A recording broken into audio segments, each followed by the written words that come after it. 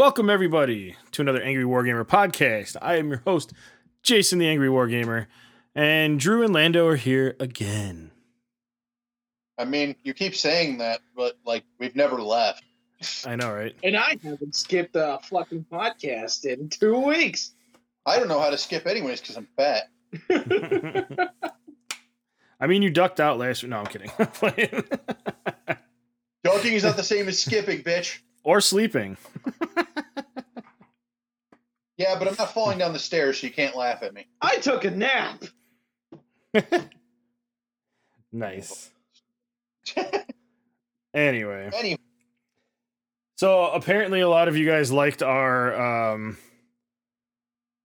podcast last week as much as we shit talked and then went into the review. And I can't tell if you guys like the review or the shit talk. So here we are again. we will serenade you with a delightful balance of both. Yeah, right. So, like we promised, we're eventually going to go over the state of play that happened on July 8th from PlayStation. And yeah, we got other shit to talk about. What have you guys been up to this week? Buying expensive ass cards because I'm trying to fine tune a deck so I have at least one really powerful EDH deck that I can take to games. Just if there's higher level gaming to go on, because a lot of my decks are budget, so I have like one or two that are much more fine tuned to a higher level. So the one I'm doing is an Eldrazi deck. So I got a Cavern of Souls, which was 65 shipped. Yeah, you told me that. That's not bad. Especially, I looked up the price afterwards, and I was like, "Ooh." Well, it gives me. I'm of the rationale that unless a card is exorbitantly expensive, like a lot of the legends from the original Legends set that you'd like to build around, like Angus Mackenzie or Hezazon Tamar or Adun Oakenshield, those are like in the $200 to $300 category right now. And I'd rather just get the proxy and build the deck and tell people who are bothered by it to go fuck themselves. But when it comes to a lot of the other cards, like I've been wanting a Cavern of Souls because I have a bunch of proxy versions, and that way I don't feel as bad by having the proxy versions in other decks. Like I have an Elf deck that I could throw it in there because it's a good tribal card. And with the Eldrazi, they're like 98.88% all Eldrazi, so making them uncounterable is definitely a positive. Fantastic. Did you pick up any D&D stuff? Oh, the Forgotten Realm shit? Fuck yeah. No. Okay, yeah, I didn't either. My LGS was supposed to be doing the pre-release this weekend. I don't give two shits and a fuck. Dude, I haven't even purchased my usual commons and uncommons set that I usually do just before a set releases because I just don't fucking care. Like, I'm literally expecting this set to be worth pennies on the dollar the moment it fucking hits official release.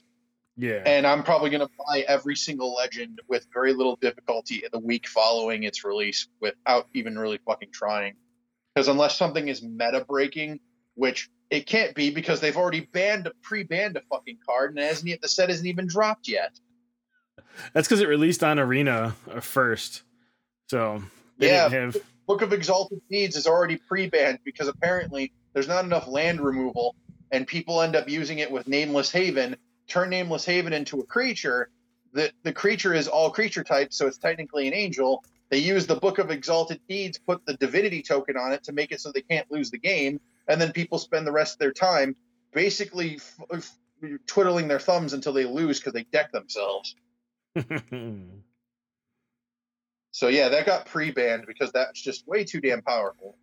Not going to stop anything from the Eternal formats because boy howdy, those are already messed up. Plus, we get to talk about the ban that they just did. Or did we already talk? We already talked about the Hull Breacher ban, didn't we? No, we didn't. Yes, Hull Breacher is banned in Commander.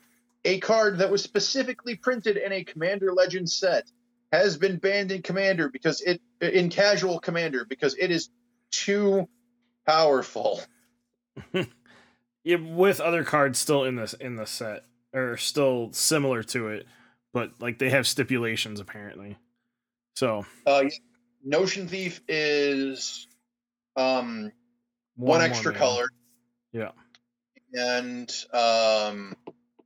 the one blue planeswalker from Narset from War of the Spark is two extra mana, or 1 extra mana. So, and it's 2 color pips. So that was their rationale for not banning those along with it, even though the entirety of the MTG community is extremely sore ass about it, and I don't blame them, because they did leave those other cards in. Not going to complain, because Notion Thief is in a pre-con deck back from Zendikar and is now increasing in price. It's currently sitting at like $8 right now. With the day Hull Breacher was banned, it dropped to like $1. Yeah, Hull Breachers were shit, but Notion Thief is on the rise. No. Notion Thief dropped to $1 when Hull Breacher got banned. It might have climbed back up. It bounced back up. Okay. Yeah, that's fine. Most of the people that picked up Hull Breacher, though, paid the secondary market price, and that's why they got shitty with the banning. Well, I think they just got shitty with the banning because it's a lot of people's counter complaint is, if you have that kind of problem, why aren't you running spot removal in your commander deck? But if you look at the way commander is played, most people don't run that much spot removal, if any at all, and they end up running a lot of AoE removal in the form of wraths or inferno type damage spells that deal damage to everything on the board. So, yeah, you can get rid of Notion Thief, but you're likely wiping the board in the process. So no one's really playing spot removal unless it's multi-purpose, like Vindicate, Utter End, Anguish Unmaking, stuff like that, where it's destroy a permanent, so it doesn't matter if you target the creature, because you can also target something else. When you have to have specific creature removal in Commander, it becomes kind of How about you don't do that? Anyway. Notion Thief, I just looked up the price. It's like $3 right now. So which version? The one in the pre-con deck, I think, is like $7 right now. M25, the highest price is like $4 for Notion Thief. Well, maybe it got back down then. Yeah. Cool. That's fine by me, because that pre-con deck is actually pretty good. But yeah, that's all the Magic news I got. Anything on the Yu-Gi-Oh front for Orlando? No. Yay! He was straight up nah. Well, okay, I've watched some channels that have been doing like the opening of like certain can't remember what booster set that they were doing. Probably Lightning Overdrive. I don't think that was it. It was the one that had like these ancient legacy support for like the King's Knight, the Jack's Knight, and the Queen's Knight. Oh yeah, I saw that. That actually looked kind of interesting. Kind of. They also apparently got some reprints of the Egyptian gods for whatever reason, even though we already just got support from them. Harpy's Feather Duster is in both. God parts, but all you're doing is, re-releasing the Egyptian god cards again and putting them under secret rare values. It's like, the fuck do I care? We already had these. The good news about it is Harpy's Feather Duster and Mirror Force are in both of those starter decks. So, I mean, I guess most people weren't very happy about that, because Mirror Force is not all that great as it used to be, and the same with Harpy's Feather Duster. That's why it got unbanned. Sure, it's restricted, but there are better cards than Harpy's Feather Duster now. Yeah. Like Storm. Is Raigeki still the gold standard? It's technically on the limited set, but it's still not as good as even Lightning Storm. And I found that dumb, because Raigeki is an enemy wipe, but not Lightning Storm, because Lightning Storm only destroys face-up attack position monsters. But because the game is now to a point where everybody plays their monsters in attack position, it kind of makes everything moot. Like, the restriction doesn't mean anything. Yeah. Like, is it anyway? Points don't matter. At least Lightning Storm gives you the option. Do you want to destroy all your opponent's face-up attack position monsters, or destroy all their set face-down spell or trap cards? You get the option. Whereas Harpy's Feather Duster and Raigeki only does one of the two. Better, but one of the other, but only one of them. Yeah. And from what I know about competitive Yu-Gi-Oh, they love their versatility. The more a card do, the better. There's a new podcast out there. I can't remember it. It's a Yu-Gi-Oh podcast, and one of the people on it's from TikTok. There's actually 3 people. I can't remember what the fuck it's called. But they're all competitive Yu-Gi-Oh players, and all they do is talk about Yu-Gi-Oh all the time. So, I guess when I figure out that, I'll let you know who it is. Okay, it's probably Team APS because those guys are like all over the place. No, it's a new one. Team APS hasn't really been putting out that much content lately. But let me see if I can figure it out. Right now. Oh, he's live. They're probably recording. What is your name? KOG. Never heard of them. Yeah, they're on YouTube. King of Games Cast is what they call themselves. Oh, pretentious pricks, aren't they? Not just go. Yeah, they're all the Yu-Gi-Oh. I guess they're focusing on YouTube. Fair enough. Go where the money is, or isn't. Yeah, I don't know. Do they have? I don't think they even have a following. But I mean, yeah, I haven't been keeping up much with Yu-Gi-Oh. I mean, I'm. How about the video games? How about you and Jason announced the fact that you've pre-ordered the OLEDs? Yes, we did. After you guys shit on me about it, it's like I'm not getting one, and then I was like, oh, I am. They have 26 subscriptions. If you must know. It's not for me. So shut up. The fuck? Oh god. That is terrible. It's not for me, so shut up. I pre-ordered. That's the reason why I didn't order it. I'm not ordering one for myself anyway. It's not for me. I was just having fun with the potential idea of that thing gaining in value. Like, oh, you don't fucking say. Nah, dude, you could. So remember how we were talking about a shortage of switches that was going to happen? It's now happening. No, it's not. I went to Target today. There were like 6 of them in the case. Regular Switch or Switch Lite? Regular switches. Red and blue regular switches. Well, yeah, lights are the popular ones right now. That's perplexing. Right? And that's about to go down too, because guess what? When I ordered the Switch OLED, what's it called? OLED? Whatever. They call it the OLED. Anyway, it was the last one in the state. Nice. Nice. I got a white one. So I pre-ordered a white one. And so right now, the day I pre-ordered them, Walmart and Best Buy were already trying to sell them in bundles. If you go to the site and look for the OLEDs now, there are like 450, 500 almost on their sites. So that means the scalpers already got to them, and fuck them because I already got mine.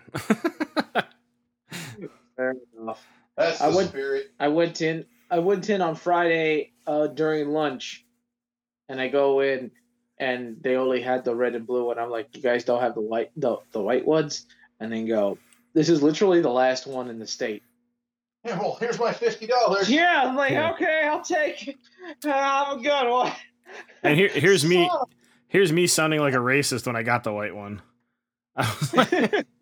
I literally go, I'm like, I needed to have the white one. I mean, it just looks slick, and then I can match it in with my PS5. Like the white one just looks so much better than the other one. And I was like, dude, I just keep. Wait, hold on. So you have you're getting a Switch OLED that's white Yeah. with a PS5, and I'm assuming you have. Wait, when the fuck did you get a PS5? I didn't, but it's gonna match when I get one. Oh, okay. Man, you are a racist. Not joking. I'm not getting an Xbox. I might get an Xbox. I haven't decided yet. I don't know what I'm doing with my life. White too, you prick. They don't make them in white. You know what I'm gonna get though? The funniest thing is like I'm gonna get that Xbox mini fridge. We already said it. By the time KFC has their motherfucking console, that shit better be out. Agreed. Is it out yet? Oh my god, it is out. No. The Xbox fridge? I wouldn't know. No. It's just the Xbox console. That's what I thought. Yeah. But imagine How much if is it the? was. We'd be looking like, Colonel, where's my fucking chicken box? It might be priced somewhere between $200 to $300. Dude, I'm getting one. I'm getting a mini fridge. Speaking of random things that just came out of the fucking ether, how about that new fucking, what is it called, Steam Deck? Dude, okay, so everyone's saying that the Steam Deck is going to shut down the Switch. It's not happening. If anything, Nintendo's going to go after them because it looks way, way too close to a Switch. And the only reason I think they can get away with it is because they can be like, well, our screen's bigger and our Joy-Cons don't come out. We don't have Joy-Cons. Well, they better not call them Joy-Cons to begin with. But They yeah. already have the Switch Lite, which does exactly the same fucking thing. Right, but the internals of it are like a Joy-Con, which gives it the motion control and stuff. So I don't know how the Steam Deck is built, but I guarantee Nintendo's looking into them. I guarantee it. I also heard apparently there's going to be a new Half-Life sort of game that's coming out too. And all I'm saying is, they're going to ask for it again. They're going to ask. They're going to ask old Gabe, where's Half-Life 3, damn it? Oh my god. Well, okay. But you don't, wait, hold on. You know what though? My friend made this comment, and I can't believe they didn't go for it. Why did they call it the Steam Deck? Why couldn't they just call it the Game Boy? They had to call it the Steam Deck because it's Steam. I don't give a shit. He could have easily bought it. It could have been a play on the Game Boy that was fucking genius, and they'll never take it. I don't think it'll work anyway. Not to not derail this conversation, but a couple of friends have already pre-ordered the Steam Deck. I'm intrigued because it's essentially a gaming PC portably. It even has an OS on it, and you can put a new OS on it if you want to. And the specs for it at even the lowest setting aren't too terrible. Now, I have a big-ass Steam library, and most of those games will probably play on that fucking thing. So, I mean, the value's there, even at the lowest, which I think is, like 500 gigs with a fucking metric shit ton of RAM and all sorts of other big computer words that I don't fucking care about. It'd be nice to just have that, and I think it even comes with its own dock, because why not just shit right in Nintendo's goddamn cereal? And you could basically run it like a fucking computer if you want to, as long as you have the keyboard and mouse. Yeah, you know what this replaces, though? This replaces their controller. Because they had a controller that was like their... like you could play anything with their controller type thing. It's like its own system, and this is just moving to a handheld version of it. That's what it is. The Steam Box. The Steam Box. The problem with that is that the prices for it were so fucking variable that people weren't even sure which fucking version of the Steam Box they were supposed to purchase to get the fucking features that they wanted. Jesus. To be fair, that's Valve's fault for muddying it up as much as possible, just so that people would get fucking frustrated enough to just buy the most expensive version. Yeah, which is $5,000, and I'm not spending $5,000 on a fucking streaming box. They can eat my fucking right cheek on that one. Yeah, this one's a little bit more reasonably priced. I doubt you're going to be able to play games like Cyberpunk or any of the like graphic intense games on it, but you should be all right. Well, supposedly, from what I'm hearing from to tie it back into MTG, supposedly Arena's going to end up being launched on major platforms eventually. When that occurs, I'm not 100% sure, but like the Switch is supposed to eventually get it, and Xbox and all those other fucking platforms, they're all supposed to get MTG Arena, which would be kind of cool because then it might compel me to actually play it and then put it down immediately and delete it. It's already on Epic Games. Like that's the only way to download it. You have to go through the Epic Games portal. Oh, then it's a good thing I won't get it then. See, saved you some trouble.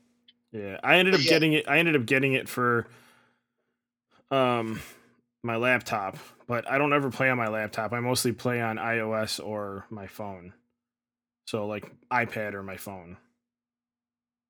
Nice. But yeah, I'm actually intrigued on this, and if I could have pre-ordered it from GameStop, I fucking might. Just because it's not coming out until fourth quarter, so I can probably put the $300 down to get it. And guess what? I have a portable gaming computer that I never had to fucking think about. This is very true. And I just find a relatively inexpensive OS to throw on it as a backup one. Hell, maybe I go full on Elite Hacksaw and I throw on Ubuntu or something onto it. I mean, they'll let you. Like that's the thing. Steam has been really good about do whatever you want with it as long as you play the games through your Steam. Which I've got shit tons of games that I can play on. I have a bunch of indie titles that I just haven't even looked at because I'm just not willing to boot up my computer to do it. But hey, if I can take my computer with me and go wherever the fuck I want with it, I'm going to do that. Oh, yeah. Hands down. Yeah. And even if I couldn't get a hold of it at this point, I mean, if it's only through Steam's business page, fine. But if like GameStop has access to it, I might just fucking look into putting, 20 or 30 down on it now and just pay it off little by little. Oh, speaking of GameStop, fucking first off, I got the Zelda Joy-Cons. But Skyward Sword, they were giving a 48-hour period, like trial period, and you got full price back if you returned it, even if it was open. That's not bad. That is the dumbest thing they could have ever done. You know how many people dislike Skyward Sword already? Like, I'm keeping mine. So even if I hate the game, I'm still keeping mine because that's just how I am. I'll fucking suffer through the controls. But there's going to be a lot of people that don't like that game, and they're just going to go right back and return it and get full price back on it. If it happens, it happens. You can't put your money where your mouth is and not expect people to fucking take it. And that's something that GameStop's just going to have to deal with. And again, that's assuming that people aren't going to enjoy the game. Like I'm hearing about people who are streaming Skyward Sword all over the place. A couple of Twitch streamers that I know are doing it. So clearly there's hype for it, especially because they got rid of the motion controls with regards to the way the sword functions. Which... I mean, you're still using like the controller stick to dictate the sword's direction. They're using the shoulder buttons. The shoulder buttons will dictate how your sword is held, and then you swing using the attack button. If you say so. I'm just saying they found a workaround for people who didn't enjoy it. The funny thing is there are a lot of people who did like Skyward Sword. So good on you. What I think is driving it though is a lot of people that didn't get it because a lot of people didn't have a Wii, and the people that did have a Wii were not using it for that kind of gaming. Well, yeah, because the Wii Motion Plus wasn't really garnered towards casual gamers. It was garnered towards the pro gamers who didn't give a shit about it in the begin with. Right. What are you talking about? The first time the Wii Motion Plus was being used was on a casual game. Which one? Oh, it was that Sports 2, right? Wii Resort 2. Yeah. Yeah, fair enough. You're right. Remember, but they released that, what was it? It wasn't Red Dead Redemption. What was it? Red Steel. Red Steel. And that was fucking horrendous. So The first one wasn't used with the Wii Motion Plus tool. I think the second one was. Right. And even the second one was still glitchy as shit. So like a lot of people were burned by Red Steel. So when you had a game like Skyward Sword come out and they're like, you have to use the motion controls, I think a lot of people at that point were like, nah, fuck this. Well, for me personally, to be fair, when I first tried Skyward Sword, I was fucking steaming because I could not get past the Loftwing race. And that's literally at the very beginning of the game. Why couldn't you get past it? For whatever reason, the motion controls was not fucking working with me at all. Oh, it wasn't cooperating. Fair enough. Because the bird would always head towards the earth, and no matter what I did, it would not go up. Oof. And I was struggling with it for over 2 hours before I gave up for the whole day.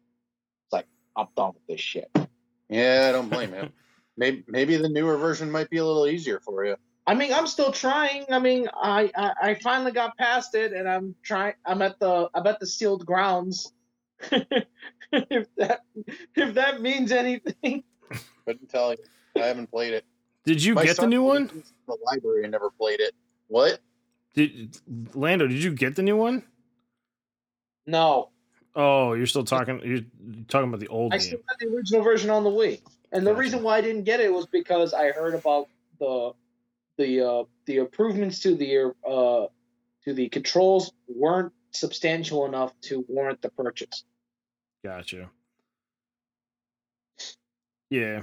I don't know. I'm gonna try playing the game with the motion controls, or like with the Joy-Cons, because the Joy-Cons are by far better than what the Wii remotes were. But I can't argue with that. Huh? And I can't argue with that. Yeah, but I think I'm more than likely gonna play it in handheld. Which is fair. So I don't know. We'll see. I haven't loaded. I started Monster Hunter Stories 2, and I'm not really started. I'm like, yeah, I guess I'm started. I just got outside of the prison in Dragon Quest, and the newest Dragon Quest. So I'm kind of like bouncing back and forth between both games. It's a lot of plates to be spinning. Usually with RPGs, I only focus down one because Monster in my Hunter head I'm trying to get through it. Yeah, but Monster Hunter Stories is weird. So it's about like finding monster. It's basically Monster Hunter with like an actual story with this similar grinding. So I don't know how long I'm gonna play Monster Hunter Stories, but I got to go back to Dragon Quest, and I also have to go back to Star Ocean. But the good thing with Dragon Quest is every time you save the game and leave, when you log in, it tells you where you are in the story. It says, this is what happened so far. And it like gives you like a read through of what you've done. I haven't seen that feature since Pokemon Fire Red and Leaf Green back in 2005. That's what I'm saying. But that's what RPGs need.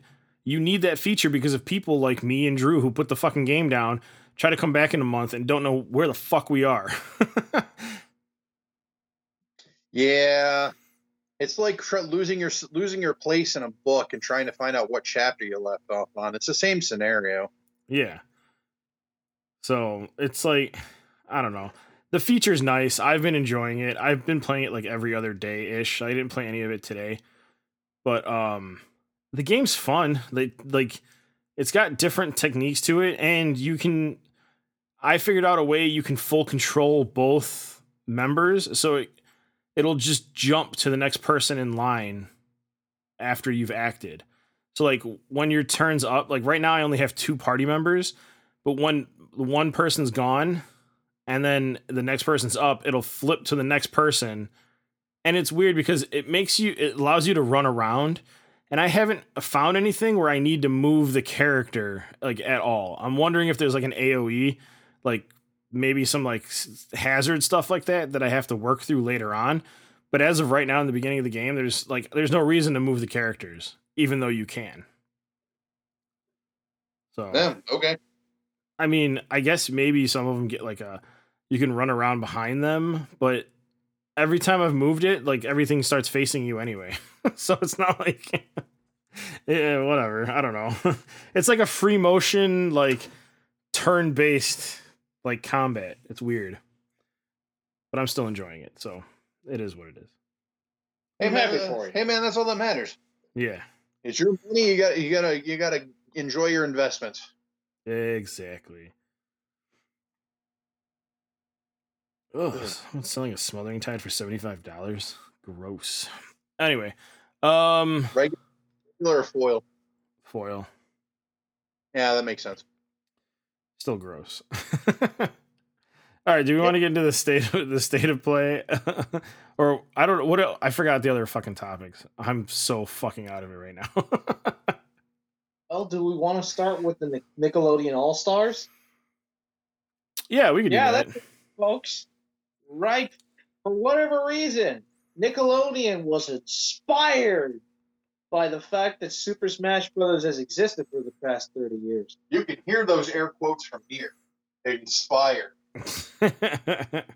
So they decided, I think it was in their Choice Awards or whatever, that they decided, let's go ahead and announce a party fighter of our own characters. That's right. Want to watch SpongeBob beat the ever-loving shit out of Korra from Avatar? Yep.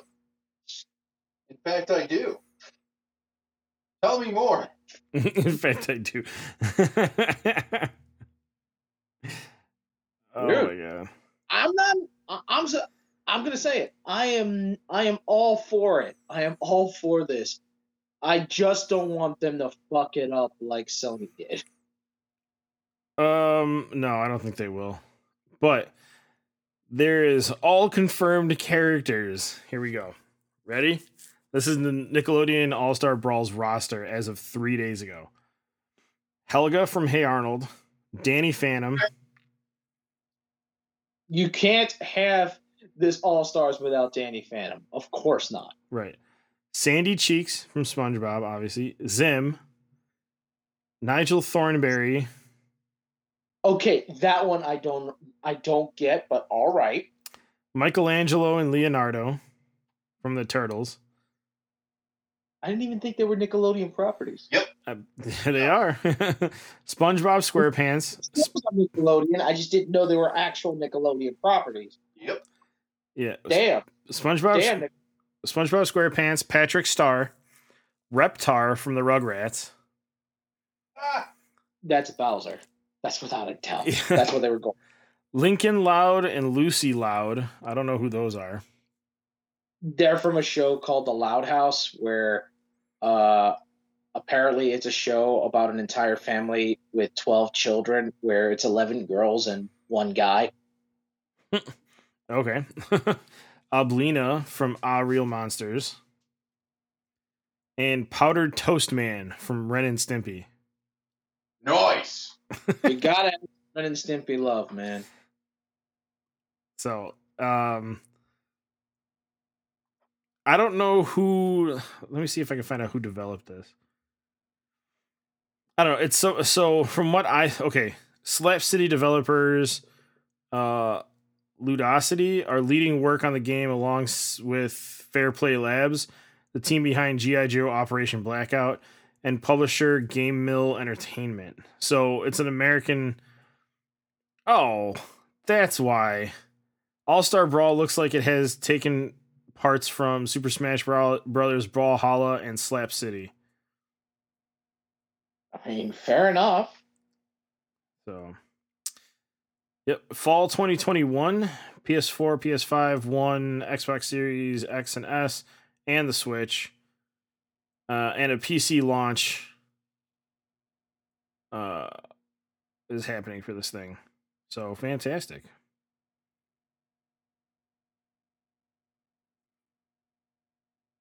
Like I said, I'm excited for it. I think it's going to be a stupid, retarded fighter, but I think it's going to be fun. It's It going to be looks stupid. fun. That's what you want. Did you guys hear about this? Super Smash Brothers players can score some new spirits during this week. They do that with every DLC character when they put them in the games. It's no different. No, but it's from Sakura of Rice and Ruin. Yeah, fair enough. I've never even heard of that. That sounds cool. Yeah, I didn't even hear it either. Now I know. Now I want to know what Sakura Rice and Ruin is. What the hell kind of hole did I just dive down and I did not know about?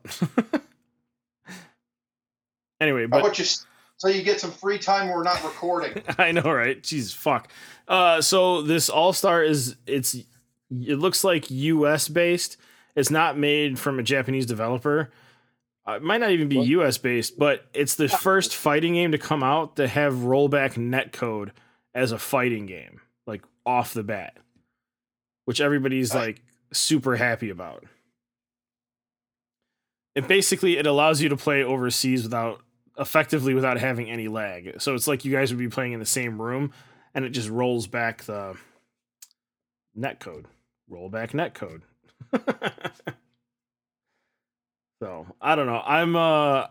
I'm excited for it, but I'm not as excited. Like I need to go buy it day one. So I mean, we'll see. Whatever. I might just buy it just to see how it's like. If it's like more than $30, I'm not buying it. You know it's going to be a full price game. I don't know what you're talking about. Yeah, but even Power Rangers Attack of the Grid was not that expensive when it got released.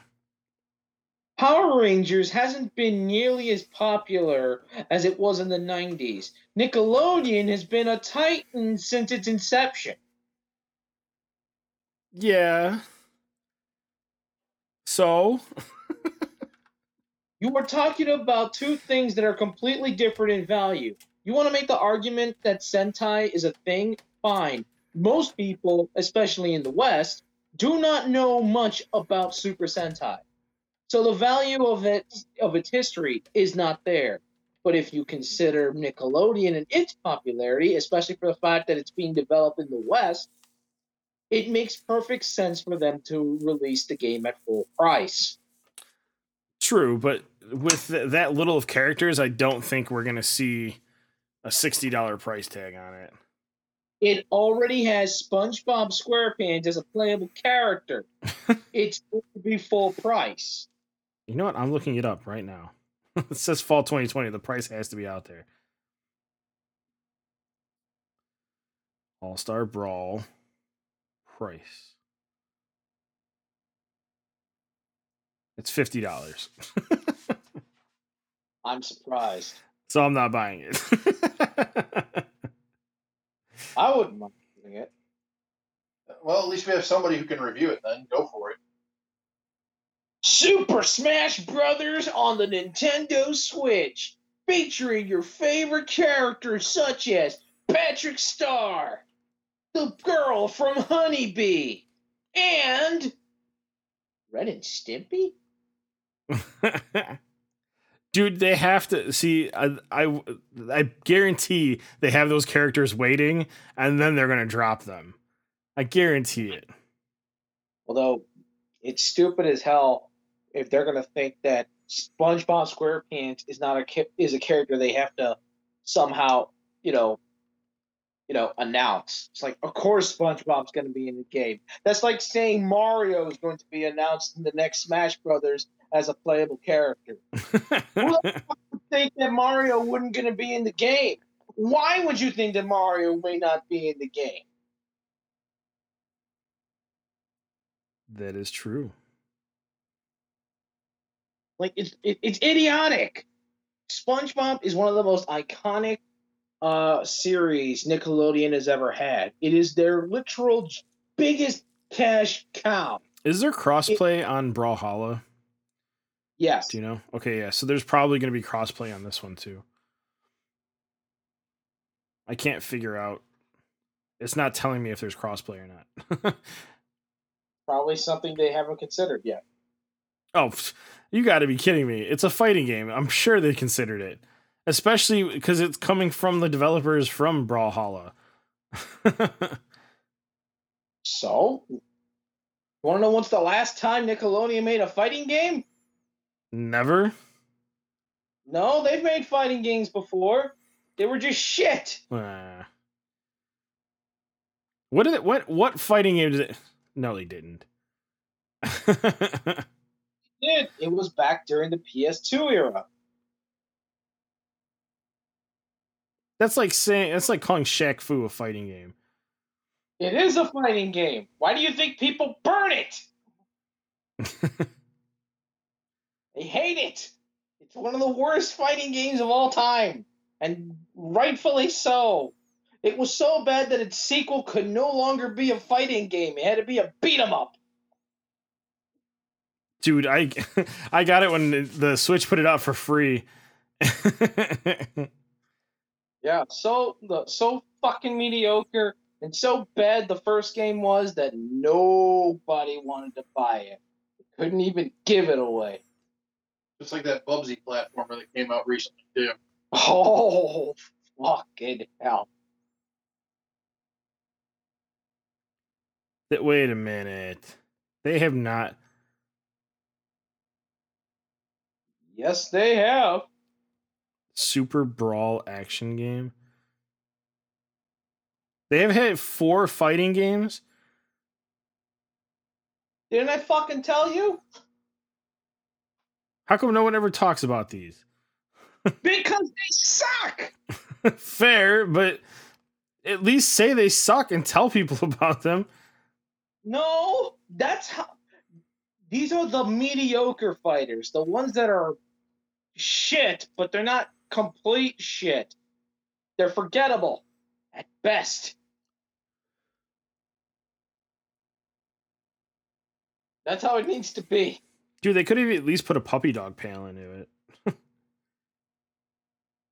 Super Brawl 2. Oh my god. It had Jimmy Neutron on it. Oh. Yeah. SpongeBob, Plankton, Sheen, Kitty Catswell, Chum Chum, Todd from Wayside, Skipper, Sandy, Jimmy Neutron, Otis, Bessie, Aang, Aang from Avatar, Kyle, Fanboy, Dudley Puppy. Since when do you watch Shyamalan? I did so with a great deal of alcohol and popcorn. King Julian was in this? Come on. This can't be bad. They had the Flying Dutchman ship as a stage. So? Now I gotta find these games. What were these released for? All Stars had fucking Parappa the Rappa as a playable character. Do you think that's gonna matter? Oh man. I'm not gonna lie, I like the original Shaq Fu. I thought it was pretty decent. In an era where you had like Mortal Kombat and Street Fighter. And you're insane. Yeah, I'm gonna go with Orlando. You're a bit of batshit. Yeah. It was just because it was called Shaq Fu, and you could be Shaq. And he's selling points. And he's literally the worst character in his own fucking game. Oh my god. You know, I almost bought Soul Calibur the other day, the newest Soul Calibur. Oh. How'd you like it? I almost did. I did not buy it. Okay, fair enough. Just know that the story mode is essentially the first game story. Nice. I played it with you when you first got it. When we were at Drew's, and I got my ass kicked because I haven't played a Soul Calibur game in like fucking forever. And I'll tell you this, you will get your ass kicked again the next time if we do play it. Ooh.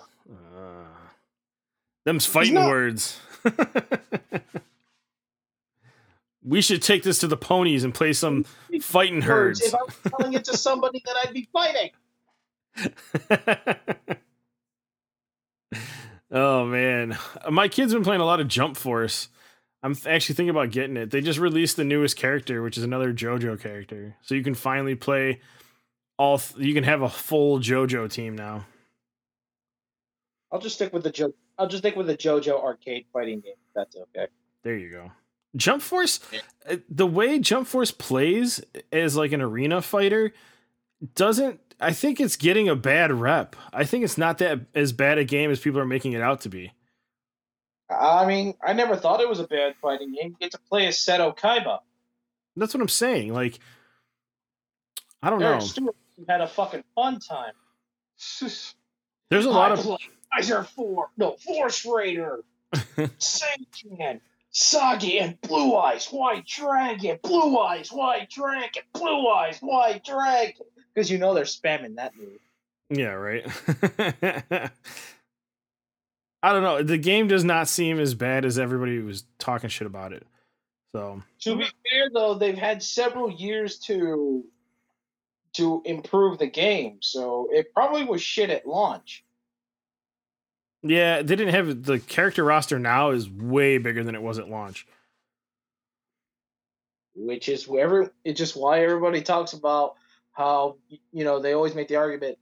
Well, you shouldn't judge a game at launch. You never know if they're going to make the game better. And all I got to tell you is, then don't release the game on the date you say you're going to release the fucking game. Oh, you mean like Cyberpunk, and then watch how that went? Yeah. Fuck, don't even go that. Remember, we still have Fallout 76, and it's a fucking disaster. Fallout 76 got better. It did. It almost got the redemption of No Man's Sky. It's better when you were given the chance to develop it later down the line, while everybody has to chug in its disastrous excuse for a launch. No Man's Sky. I mean, oh, what? Sorry. But No Man's Sky got better too, though. That's the thing. Like, oh shit, it's getting contagious. know, right? they keep releasing these games like half finished, and then what do you expect? Then you lose your audience, and by the time it gets good, then you no longer have a fucking audience. That's the point. You burn up all the goodwill you have at launch, and then you expect people to come back when it's better? No, just fucking delay the game. I know that cuts into your profits, but it's only going to make it worse if it ends up being a completely trashed mess. God of War. I mean, people still enjoyed God of War, even at launch. No, I'm talking about the newest one. That's why. The one with Dad of Boy, right? No, the one that they're still developing right now that they were getting death threats over that we covered. Were you not here? Oh, yeah, he wasn't here. God of War Ragnarok, yeah. The one of the developers was getting death threats for the fact that it got delayed. Did he shoot the threatener? No. Can he shoot the threatener? Wish. It wasn't even the developer. So like the lead developer took the brunt of the hit for like everybody. Well, it probably was his decision anyway, but who got threatened was somebody that literally just got hired onto the team. And the worst part about it was a female. So it was a female game developer that got hired onto the team that caught the death threats, and because like right after she got hired, they delayed the game. So everybody blamed her, like it was her fault. Of course, because they see patterns in the waves. They think she suddenly appeared, and that's the reason why they're delaying it, because they're trying to. She's trying to destroy everything that makes Dad Bod McSwordmaster the main protagonist for all the games. Oh my god. I don't know. So, speaking of games, do we want to get into this PS4 or PlayStation State of Play? Yeah, just get it over with. Officially. Just rip the Band-Aid off. I don't give a shit, and you have more information on this than either of us do. God. So they did. PlayStation did their State of Play, which should have been their E3 presentation, and they crammed it into a half hour, which I was like, really? You gave me 30 minutes of fucking garbage. And even the worst part, the last, like, I think 2 minutes was just black screen.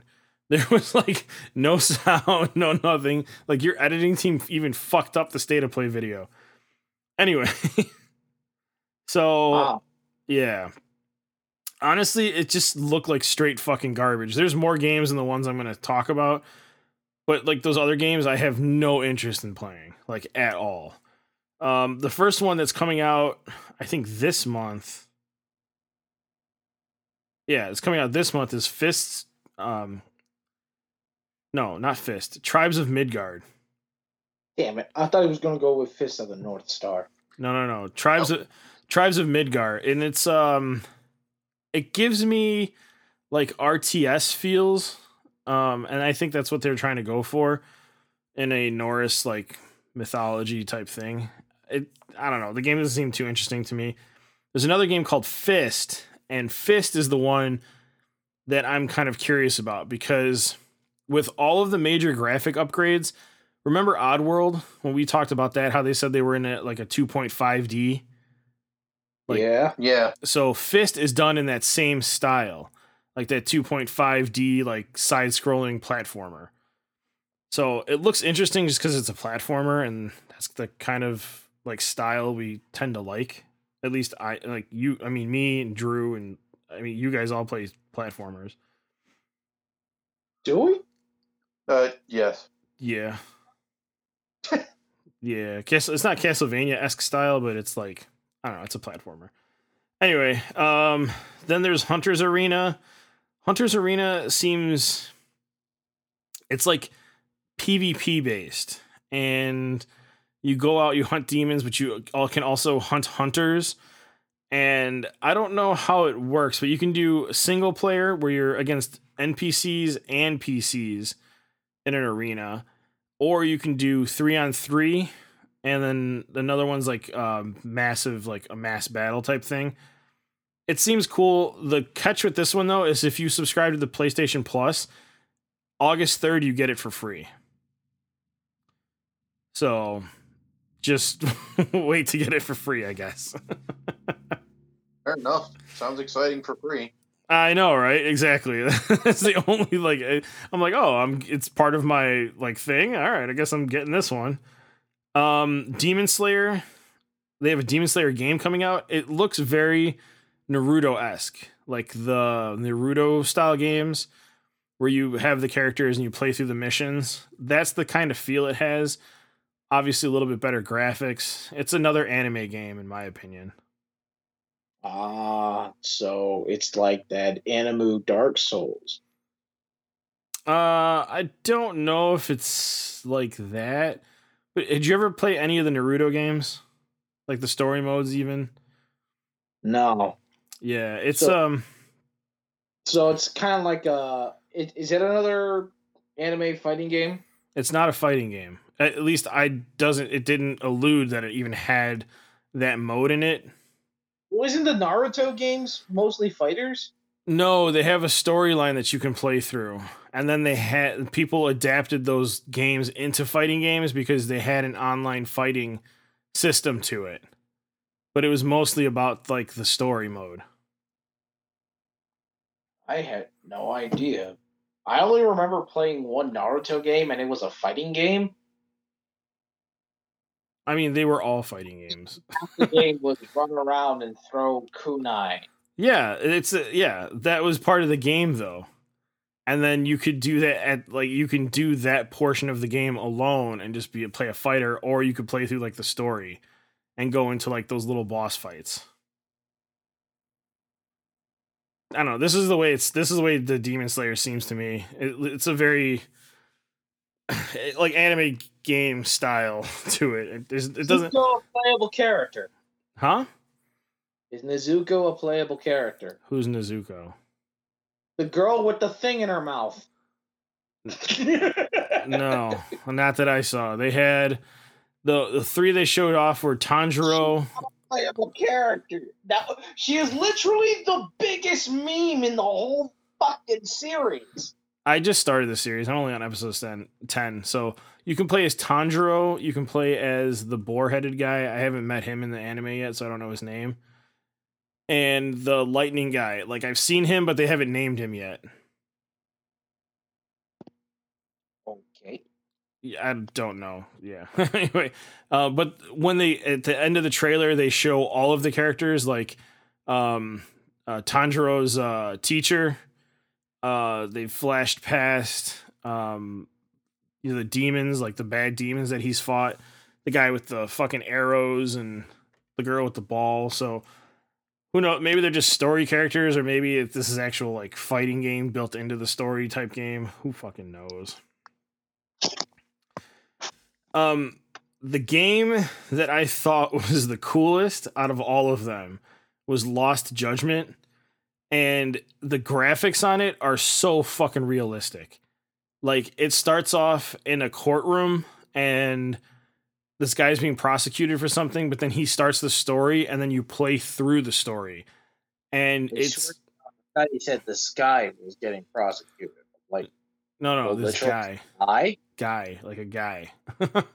Dude, I literally thought I was watching like a movie until like it gets to like later on. The cutscenes look like so realistic. It blows my mind. Um, which makes me worried for the PS4 version because it's coming out for both of them. Um, but it's like the cutscenes are super hyper realistic, but then the gameplay is like it looks very Arkham Asylum like, where you have like you're a detective and you have like you can see things, but then you get into a bunch of fights. It looks really awesome. It's done by Sega and it won't be out till September 24th. Yeah. So that's the only game that I was in the 30 minutes that I was super hyped for. Their big main like showcase that they spent most of their time on was Deathloop. And that's the game where like you die, you can rewind up to 2 times, and if you die, you have to restart, but you keep all of your memories. And it's this is the second style game from that whole thing. Well, if you count, it reminds me of Prince of Persia, The Sands of Time. kind of. You're stuck in this death loop, and your character, the main character that you play as, his whole goal is to kill everybody and break the loop. So he's trying to find a way to get out of dying all the time. Because he picks up pretty quickly that he, like, once you die, he relives the same day, like a Groundhog Day type effect. All right. Yeah, I don't know. It looks like an interesting game. It has this like Doom Eternal feel to it. You can, every time you die, you gain like power that you can keep your loadouts. So even if you die, you start over with your loadout or a loadout that you like. It's a cool concept. I don't know how great of a game it's going to be. I don't know. That was their major showcase. So out of the half hour, it was 1, 2, 3, 4, 5, 6 games in a half hour, and only one of them actually like piqued my interest. So that's disappointing. I know, right? You put out your own state of play. Like, this was your goal. Like, you told everybody you were not going to be at E3 ever again. But 2020 there was no E3, right? So everybody put out their own like little trailer thing, and PlayStation did their first state of play. What the fuck? Like, this is your time to shine and all eyes are on you, and you're going to fuck it up by only giving us 6 games? There's probably 10 total. But like the 10 were like some of the indie ones that were already like seen. They're just on PlayStation. I just like, how badly can you fuck up your own fucking state of play? Like, your own showcase, and you gave us nothing. Even like, at least Xbox told us Bethesda's games were going to be their thing and released 2 new titles. You didn't give a shit except for everything that was releasing this year. I mean, this is what happens when you've become too arrogant for your own good. Yeah. Oh, they pushed. That was the other thing. The game Sifu that we talked about. They pushed Sifu to early 2022. All right. So, yeah. I don't fucking know, man. You gave us literally nothing. Not even like a, like an explanation of we're gonna roll out a bunch of PS5s, or, sorry for the scalpers, or we know the scalpers are there, this is what we're gonna do. No, nothing. Basically, what are you talking about? Everything is fine. Everything is fine. Everything is fine. There's no word bossing, say. I was about to say. Oh man, they just want to pull like the wool over our eyes and like act like we're not paying a fucking attention to what the fuck's going on. But lo and behold, we all know what the fuck's going on. You're just not giving us anything to fucking work with. Thanks for playing. I didn't even see like a thank you message, like thank you for playing PlayStation or nothing. Nothing. What are you talking about? Sony, you don't think Sony doesn't thank you. You thank Sony. Thanks for fucking up my life, Sony. Oh my god. Yeah, no, they didn't. It was the biggest waste of a half hour that you could have probably gotten. And I know what you're thinking. You listen to this podcast, and we've wasted to a maximum of 4 hours at some points for you. But guess what? This is a half hour I will never get back, and this is the same half hour that you're not going to get back from me. So fucking bite me.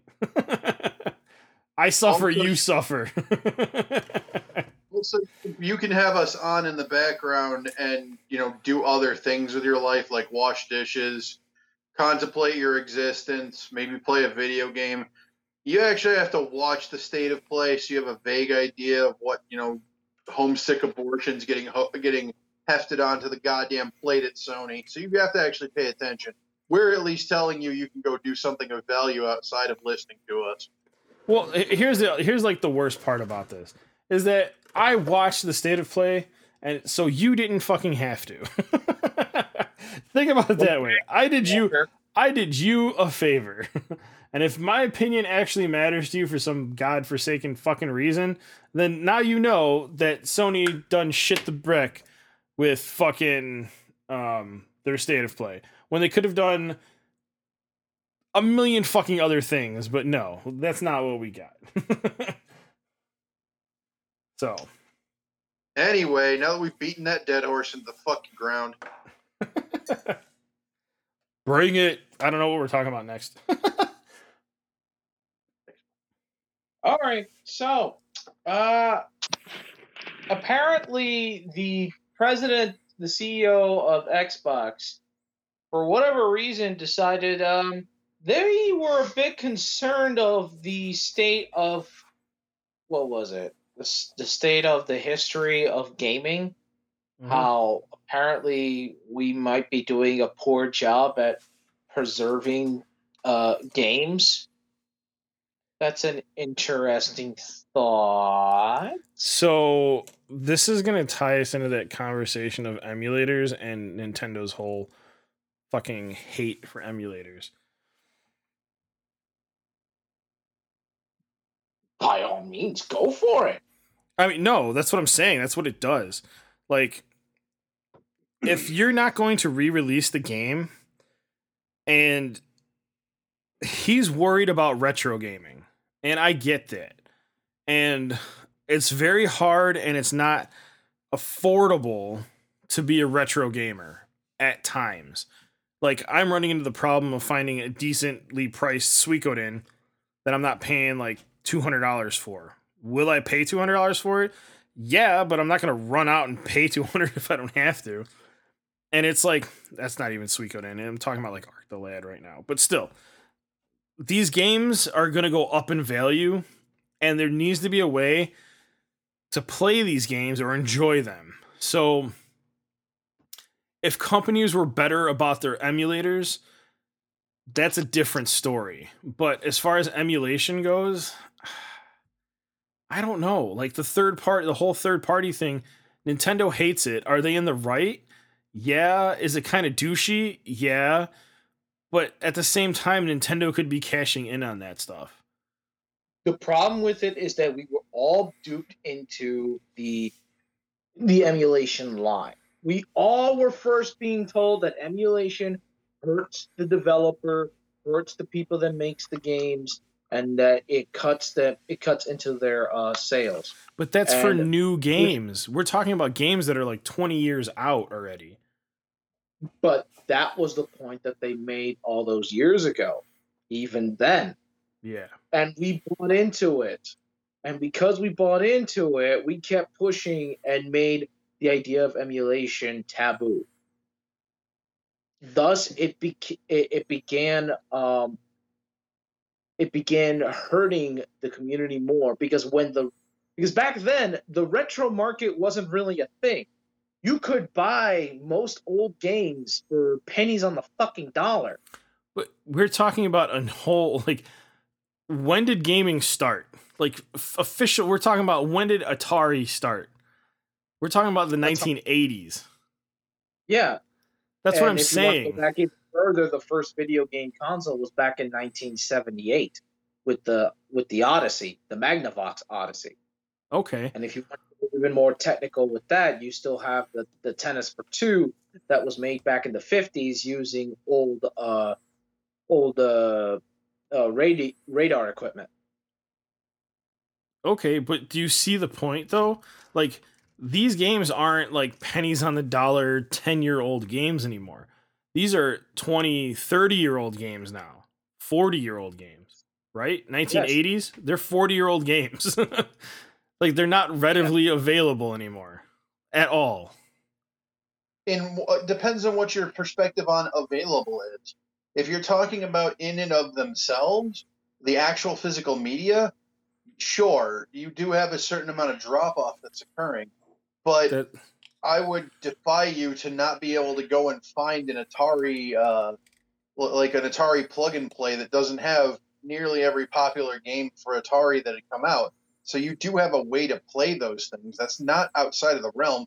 Plus, you have the Atari VCS that just came out recently for whatever fucking reason that happened. So there is actual archival in place.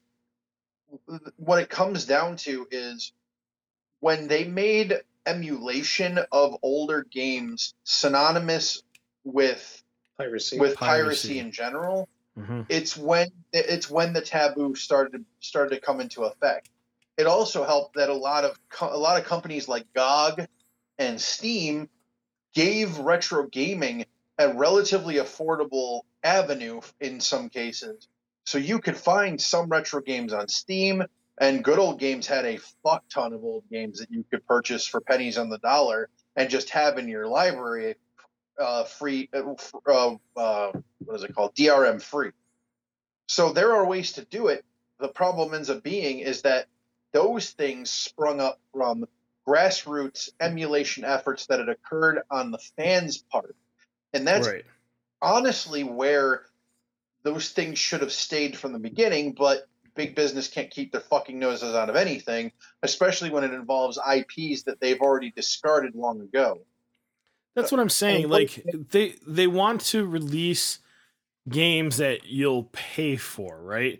Like, look at Nintendo's Nintendo Online's catalog right now. They're their most popular games. You're not going to find those obscure titles that nobody knows about. They're going to make... I would counter that, actually, because I think it wasn't until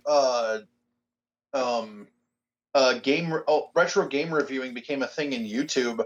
Like, Demon Crest didn't become popular. That was a hidden gem. That was a game you could find for like $2 to $3 US dollars before it became notorious within the YouTube gaming community. Right. A lot of the rare games that are being sold for ridiculous prices through the secondary market is a result of the rise of the retro fad that began back around the beginning of YouTube. We created our own poison secondary market. Yeah, but you're not gonna find a streamer going out there playing Roly Poly. No, but that's what I'm saying. No, there's still the speedrun community that plays a bunch of different games. Some of them not even relatively popular. You still have some niche markets where old YouTube channels will review obscure old games and ROM hacks. So there's light still being shed on these things. You're talking about specifically archival. I can't really agree with the CEO of Xbox on this because everything that's occurring, he's talking about in an official capacity in the actual gaming industry, right? Which in and of itself, in that self-contained statement, he is correct. The gaming industry has dropped the ball on gaming archival. He is 100% correct. Right. However, he is doing this because he cannot shed light on the fan-made archival that's already in place because it's technically not legal in most places. Well, So I think what he's calling for is he's calling for Nintendo, PlayStation, and even Xbox to step up their game, and bring out their own archival official stuff instead of they want to take the money away from the fans and bring it back to the company and bring the fans along with them. That's what I think he's talking about. Except companies like Nintendo are not going to be willing to comply with that. There are many, many games that Nintendo still holds that fans do want and are not willing to resell. Mm-hmm. the problem with that is I don't know that this is one of the major problems that most people would have from an outsider perspective. We as customers are not fully aware of how much old data these companies have access to. And I say this because if you look at starting with the 360, the amount of games that were backwards compatible to the original Xbox were varied because the data that they had access to was very limited. And if you look at a lot of the stuff that's been released for the Nintendo Online, first of all, Nintendo Online hasn't had any new updates in 2 or 3 months now? No, Yeah. they actually update monthly. The problem is that they don't provide much. Right, you get like a game or two on each of their platforms. Or a save file start from. Right. Yeah. It's a trickle, and honestly at this point the only way for them to go is to add another platform. And I mean, at this point, that's N64. Yep.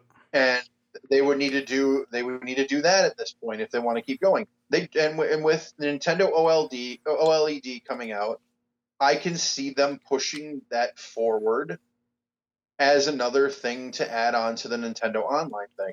Because let's be honest, I don't know what the numbers for retention are on Nintendo Online, but they can't be all that great. I'm not saying they're probably bad, but maybe mediocre in contrast to like PlayStation Plus or Xbox Live, where they have much more vibrant communities, not just libraries, but communities that of people who are much more in sync with each other because they're able to play with each other. Nintendo never gave a shit about online play. Let's all be honest. We're going to take a big Cleveland steamer on Nintendo. They don't really like online play in general. No, because you're talking about a traditionalist company that looks at video games as a medium for people to get together and have fun. They don't look at the internet as a medium for getting together. So it is a medium of communication, but it's not something that fosters, or in their eyes, a real friendship.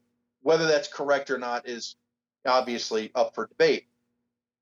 And in that, they don't feel compelled to improve that much upon it. I think that's the most ironic coming from a company that created the Mario Party franchise. Yeah, right.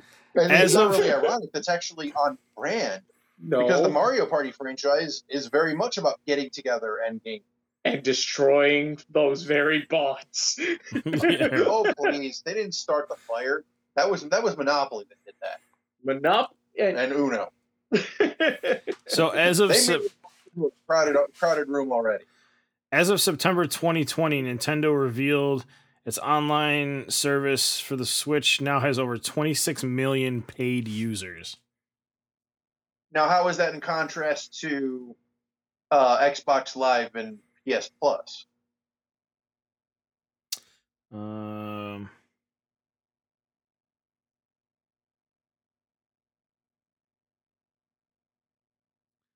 me see. PlayStation subscribers as of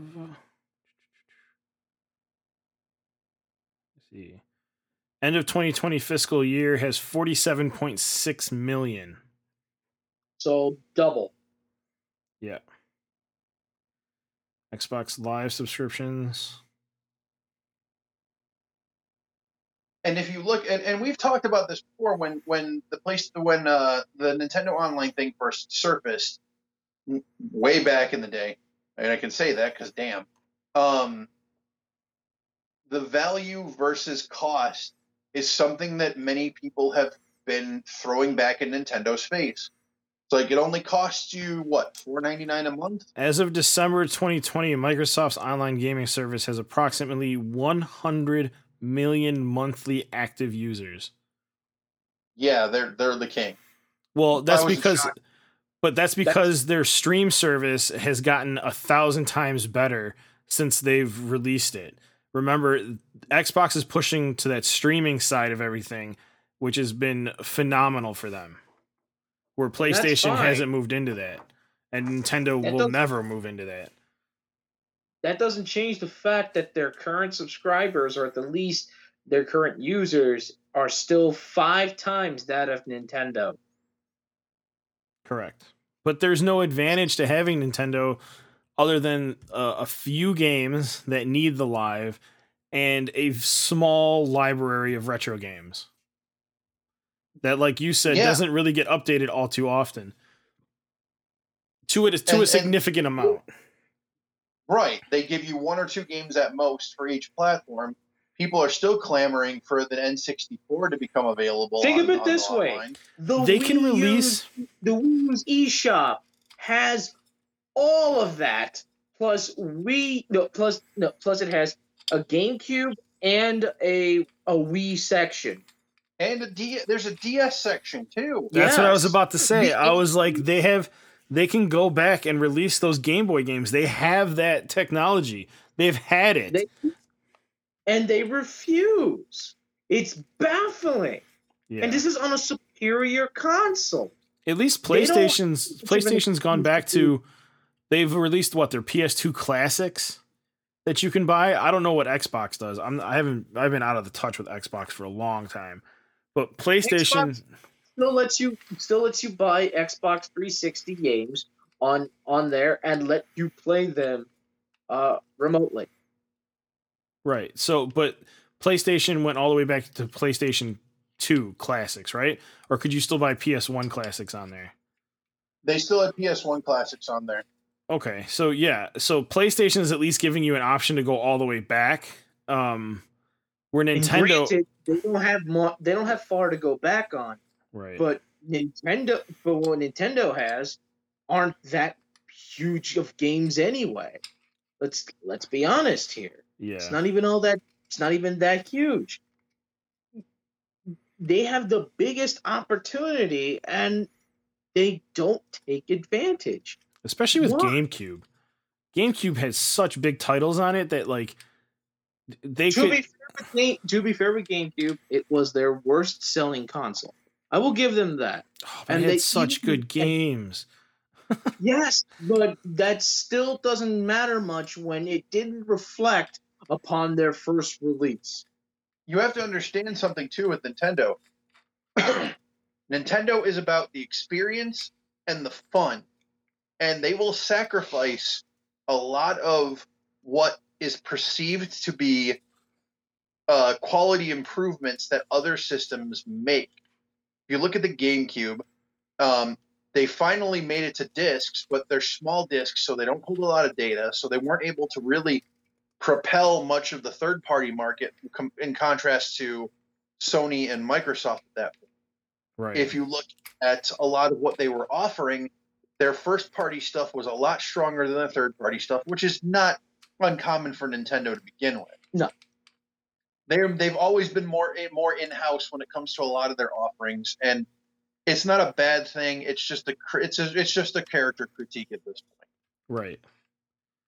So when you look at the stuff that was put out, it was near where others were for the GameCube versus Xbox and PlayStation 2. I would argue they were actually more powerful than people gave credit for.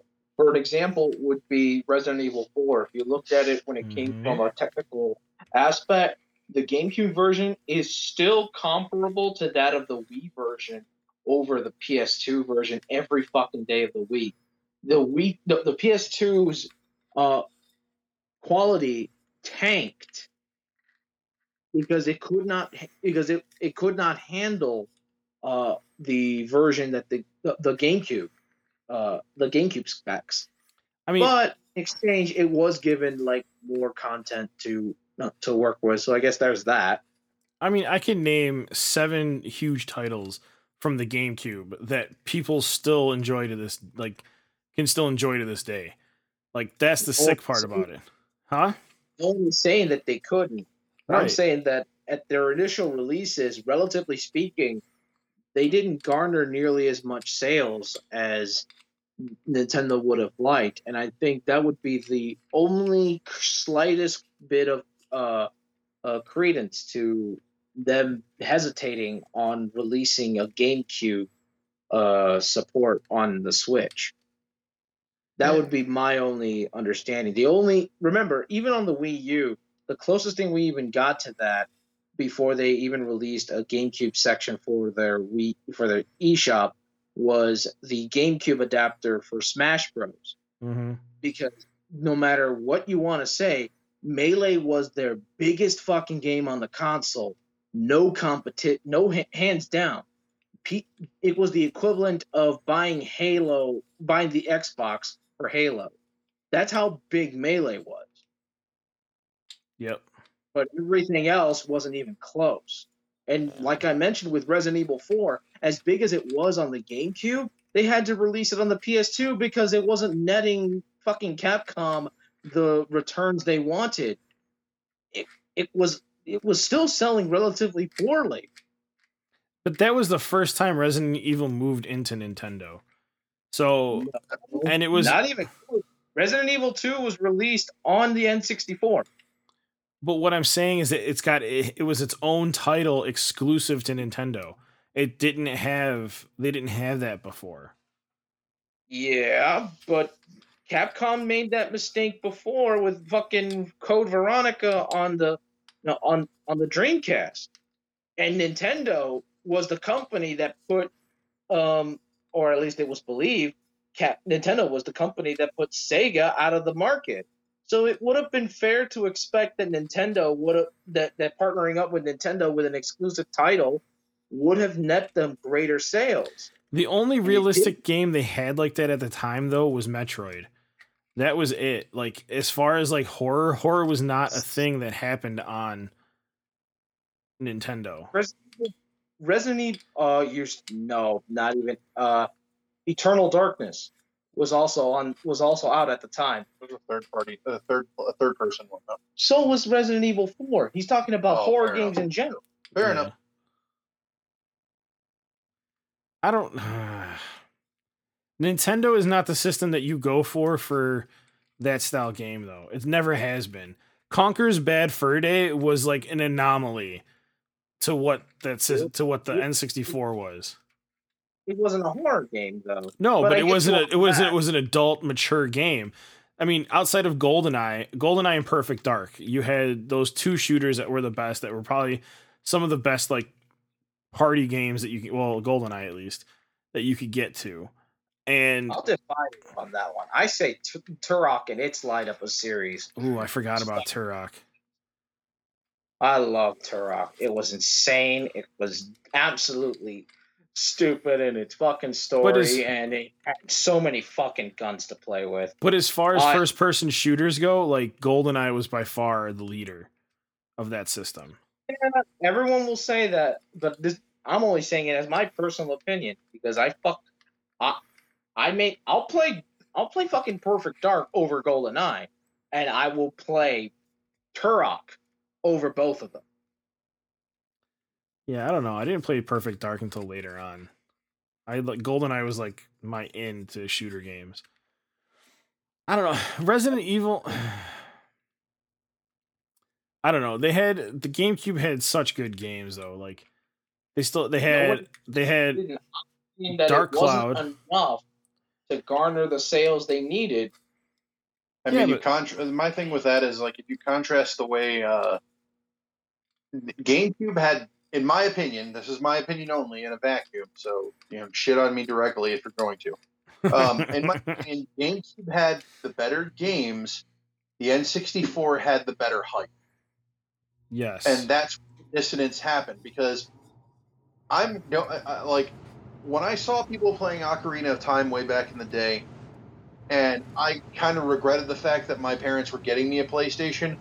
Those feelings evaporated pretty much after the first time I played Final Fantasy Tactics and 7. And I never felt bad about staying with the PlayStation at that point going forward. Fair enough.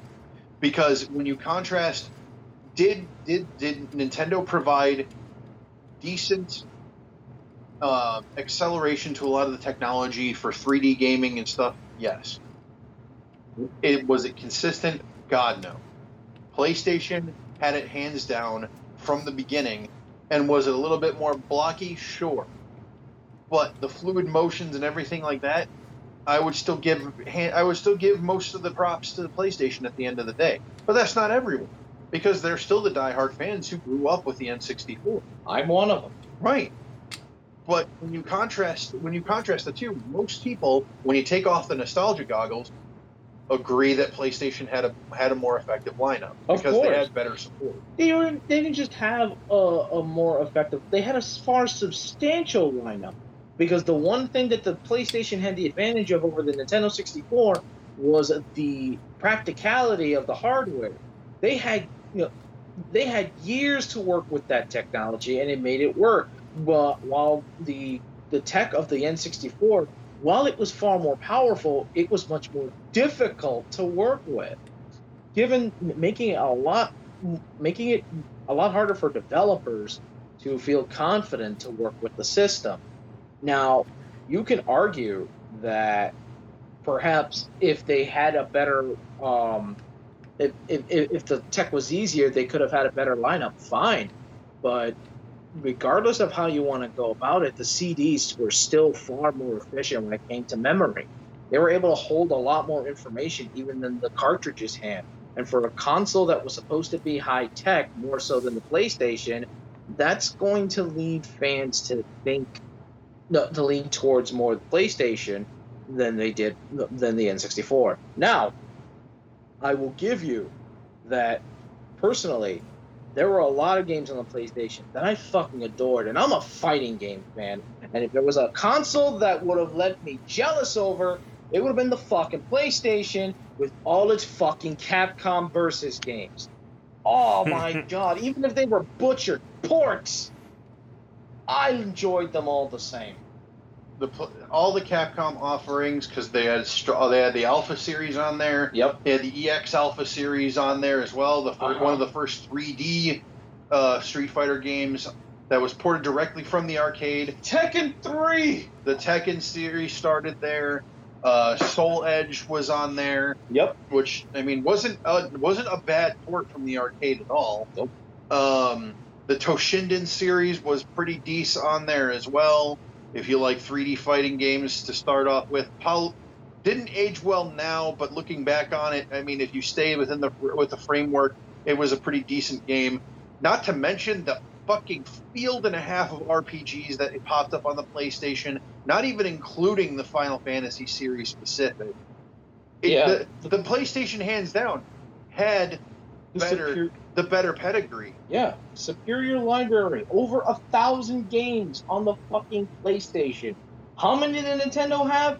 300, and that's including Japanese releases. Yep. There was no fucking comparison. Now, argue that the Nintendo 64 had great first-party titles. Absolutely, no one's gonna fucking deny that. No, not at all. But there's no doubt about how inferior when it came to the general libraries were. There's no comparison. Nope. That PlayStation, it came and knocked that shit right out of the park. It had a far superior third-party support than Nintendo ever had. and sits. And this is and honestly, even the more blocky polygonal stuff, I could still pick up and play again with very little difficulty at this point, because it's just the fun was there.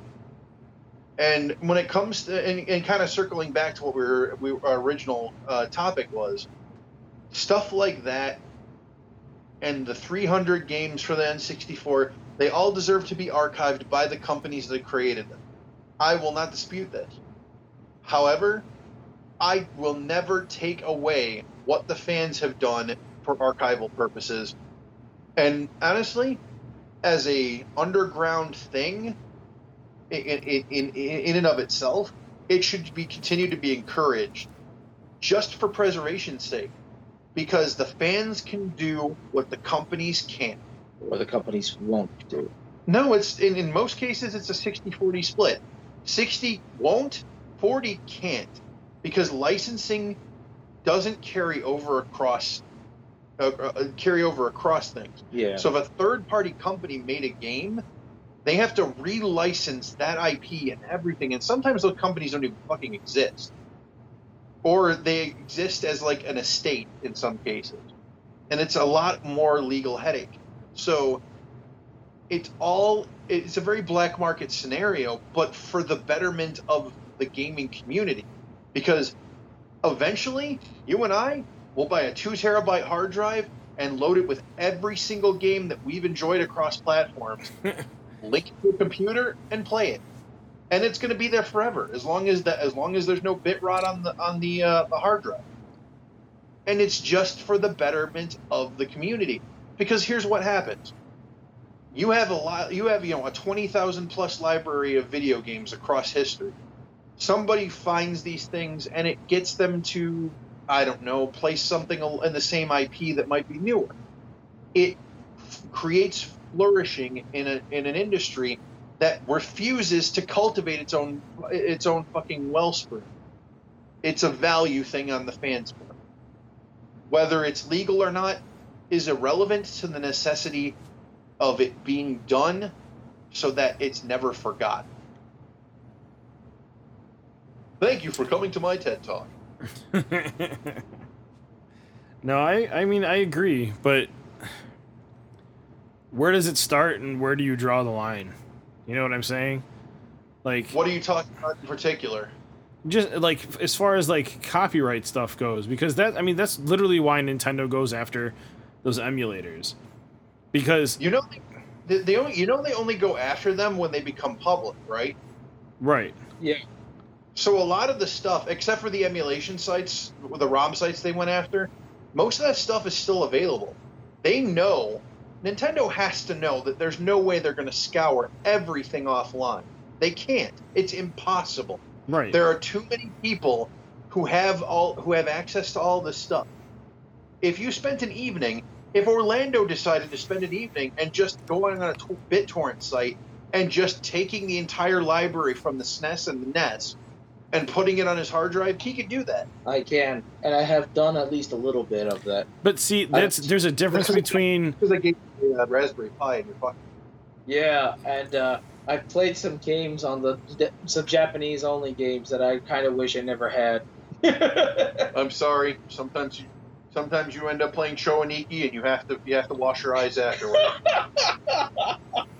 There's a difference between Tor sharing and like the peer-to-peer sharing and actually selling a service. And Nintendo goes after the ones that are selling the service.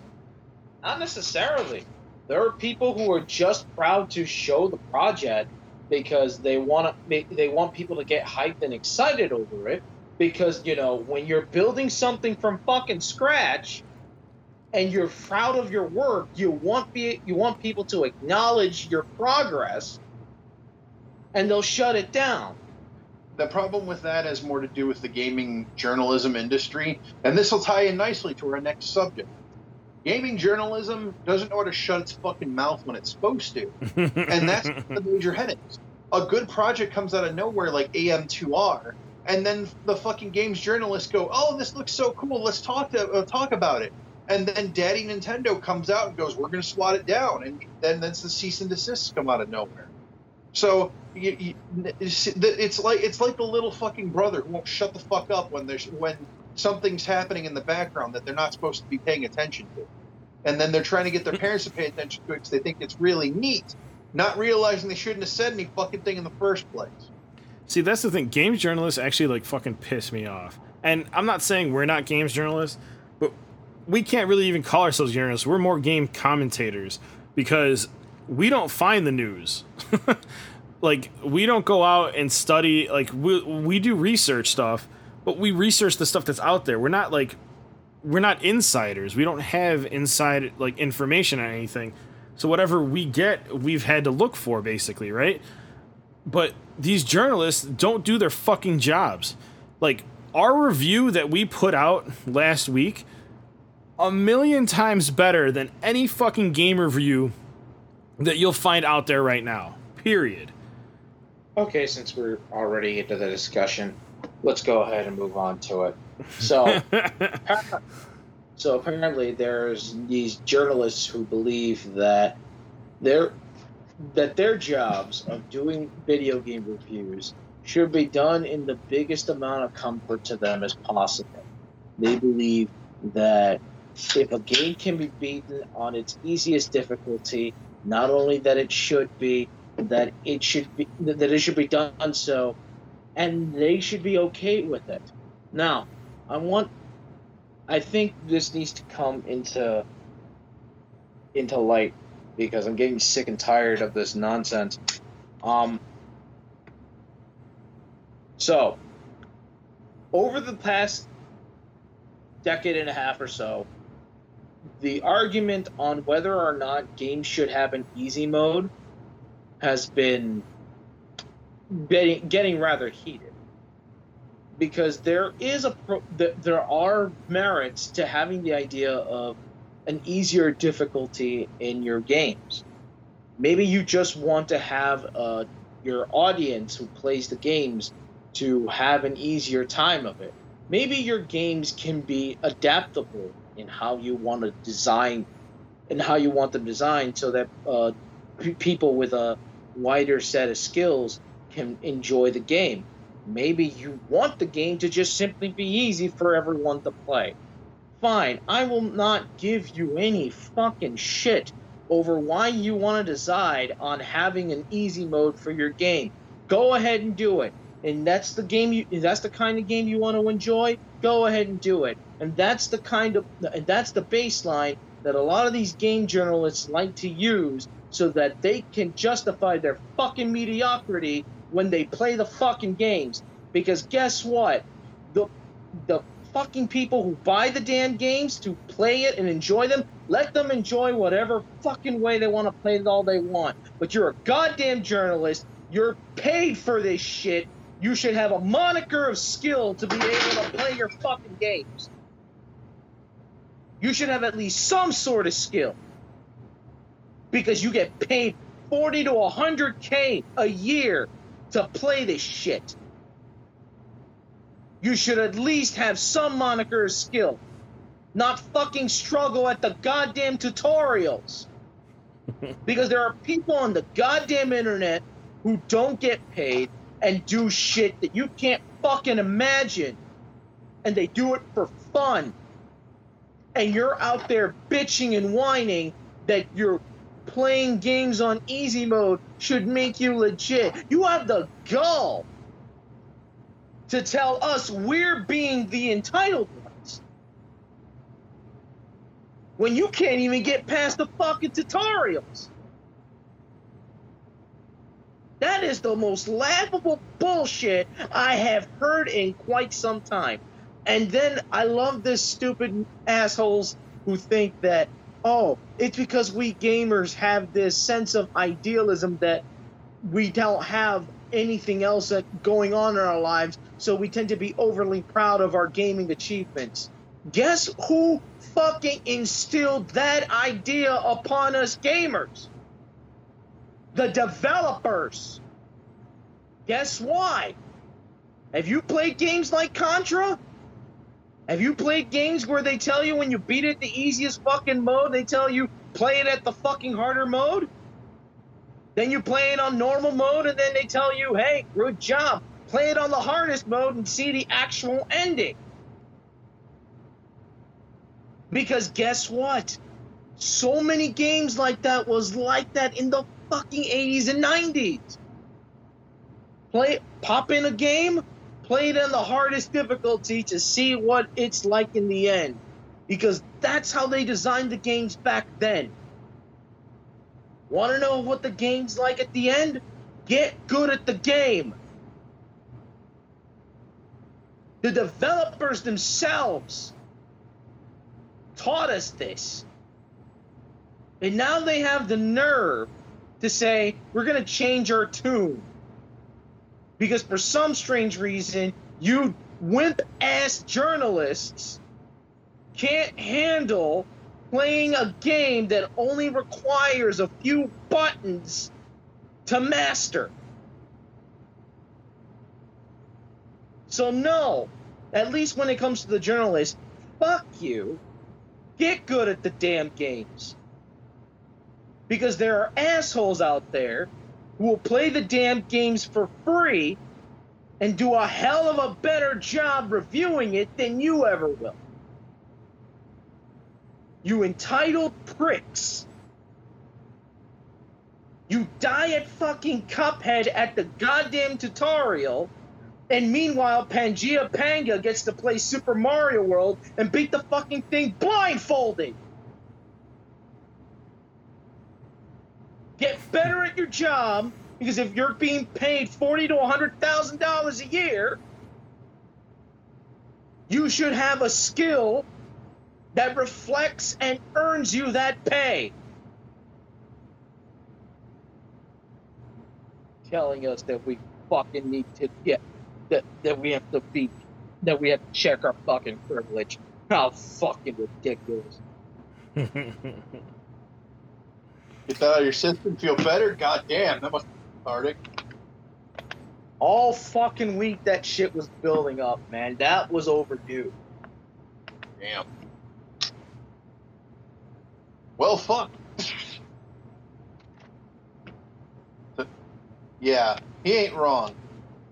I agree with Orlando, because that's just fucking stupid.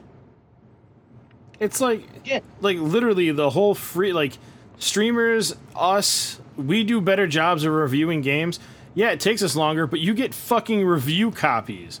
Your job is to put out the fucking article for us to read, to buy the fucking game. And you're not doing us like a service by being shit at the fucking game that we want to play. Like, like you can be bad, but get better. Like, fuck. I'm going to reach out to my buddy Tony TGD and see if he'll jump onto one of our casts, because dude actually has games journalism chops and knows his shit. And I would actually like to have him on to talk about stuff like this, just because his perspective on it would be very refreshing in contrast to other things. But do you see, we took how long to do our review of Bravely Default, even after the game came out, to make sure that we had gotten through it? Well, I apparently didn't finish the fucking game. Neither did you. At least one of us did. That's all that mattered. Yeah. Look, I understand at least that part. Some things are going to have time crunches and you want to get your articles out as quickly as possible. With that being said, that is the reason why you need to improve at your motherfucking skills. If you can't get the shit done right, then why are you getting paid the amount that you are? No, it's a simple fucking ideology. We didn't have that restriction, okay? We weren't obligated to get this shit released. We had all the time in the world. We don't get paid for this. But the green journalists do. Yep. And like any other tradable skill, you need to have that skill at a certain threshold for you to get paid at that certain rate. Yep. That means you can't be garbage at a game, even if it's new, because you should be able to learn the game quickly enough to at least have some moniker of skill to give an effective review. Agreed. Because that easy mode, whatever it may be in any game, that is something for the general audience. That is for them, not for the journalist. They want to play that easy mode on their free time, let them. But if they're doing it for their job, no. Because we don't get an easy mode on our jobs. We have to have some sort of skill in order for us to be paid what we get paid. Otherwise, we get docked for our pay because we get docked for our incompetence. It should be no different with the games journalist. Yep. Now, the interesting thing about the general idea of having games with easier difficulty, there's one more thing that I do want to add, and that's the idea that certain games thrive on the higher difficulties. There are certain communities that do feel that it is part of that passage of right to have a game that has that higher threshold of difficulty. Look at bullet hell genre games, for example. Those games don't become bullet hell games just because there are maybe like 2 or 3 bullets on the screen. Those games are nightmares because the games are built that way, and they need to be built that way. Ikaruga, popular game on the GameCube, and it's a bullet hell shooter. You think it's gonna be this? You think it's gonna have the reputation it has because it'll have an easy mode that it'll make you invincible, or that you can have maybe like only 1 or 2 bullets fly across the screen at a time? No, it's gonna be rampant fire, crazy shit, and you better learn how the game works, or it's going to kick your ass. And that is something a specific niche of the community is going to want to remain at the very least pure. And that's on them. And it's the right of the developer to be able to create a game that does not meet the requirements of everyone. Because, as always mentioned, gaming is for everyone, but not every game is for everyone. Anyone can play a game, but not every game is for everyone. The rating systems aren't just because it contains something that might offend someone. It's because there are certain game types that will not fit the needs of every gamer. Right. And but that it's is okay. It is, but here's the thing. There's certain games that I like. This is what blows my mind. That these game journalists, if I went to you and I told you, man, I really like games like Mario Brothers. Like, what kind of games can you recommend? Right? And if you can't tell me the type of game that Mario is, or something similar to it, or other style games that I might enjoy because I like the Mario franchises, you're not a journalist. You're not doing your fucking job. And that's really what it comes down to, because I can't tell you how many people that I've gotten to buy a Switch, and I listen to what the type of games that they like from the PlayStation, from the Xbox, whatever it is, and I go, hey, you've played that game? Hey, try this game. You can get this on the Switch, right? Or try this, or try this. Like, you know what I mean? Like, you have to be able to know the different styles of games, and even if you're not good at them, still be able to functionally get through them. Because just because I don't like third-person view, over-the-shoulder games doesn't mean that I'm not going to play games like Gears of War or not be able to recommend it to somebody just because I have a bias to that viewpoint. You know what I'm saying? Like, there's still ways of playing the fucking games getting the information you need and writing a good article without being a fucking shithole. True. I agree. Can I say this though? I know this is gonna be weird to you guys, but I'd like to give a shout out to Jeff Keighley, the host of the Video Game Awards, because I think he doesn't. I don't think he gets enough credit. That dude busts his ass to know what the fuck he's talking about. And while many people make fun of the dude, he at least does his fucking job. So I'm gonna give him props because that's always to drink to the Dorito Pope. Say what you will. Dude does his job, and he does a better job than any motherfucking games journalist from the shit companies that we know. The funny part is the dude has his roots as an actual gamer in G4 and in Tech TV. So the dude knows what the fuck he's doing. The problem is that the over corporatization of his medium has gotten to the point where no matter how good you are at a job, people are going to call you a sellout regardless. That's what I'm saying. And G4, Kotaku. That doesn't mean he's not a sellout. It just means the dude has some fucking chops. Even Angry Joe found that out when he got to confront him on the red carpet, and the dude fucking blew his ass away. Exactly right. That's why, in my opinion, that's why he garners my respect. But that's what. But even stuff like G4, Kotaku, all like Nerdist, all those websites, they're nowhere near as like I shit on Kotaku all the time. Have we read some Kotaku articles on this podcast? Yes, because they have probably some of the clearest written bullshit out there. But Kotaku's journalism is fucking crap most of the time.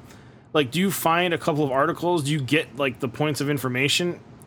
Most of the time, no, not even most of the time. Some of the time, yes. You just have to fucking look through it half the time, and that's the worst part is that people are sticking to like one, like even Game Informer, the Game Informer magazine that fucking I can get online on my phone. I don't even look at the fucking like scores anymore. Like that used to be a thing. Like back in the day when you were playing, like you'd go to FuncoLand or even GameStop when finally GameStop took over, or EB Games. They had like a list of games with the scores, right? Like, you know, 9 out of 10, 8 out of 10, 7 out of 10. I don't even bother looking at that shit anymore because 90% of the time the fucking shit sucks. Or it's not my style game. And it's just, there needs to be better, like, I don't know. You need to put out better fucking reviews. Like, I don't believe anything anybody puts out because I've seriously enjoyed a game that's gotten like a 4 out of 10.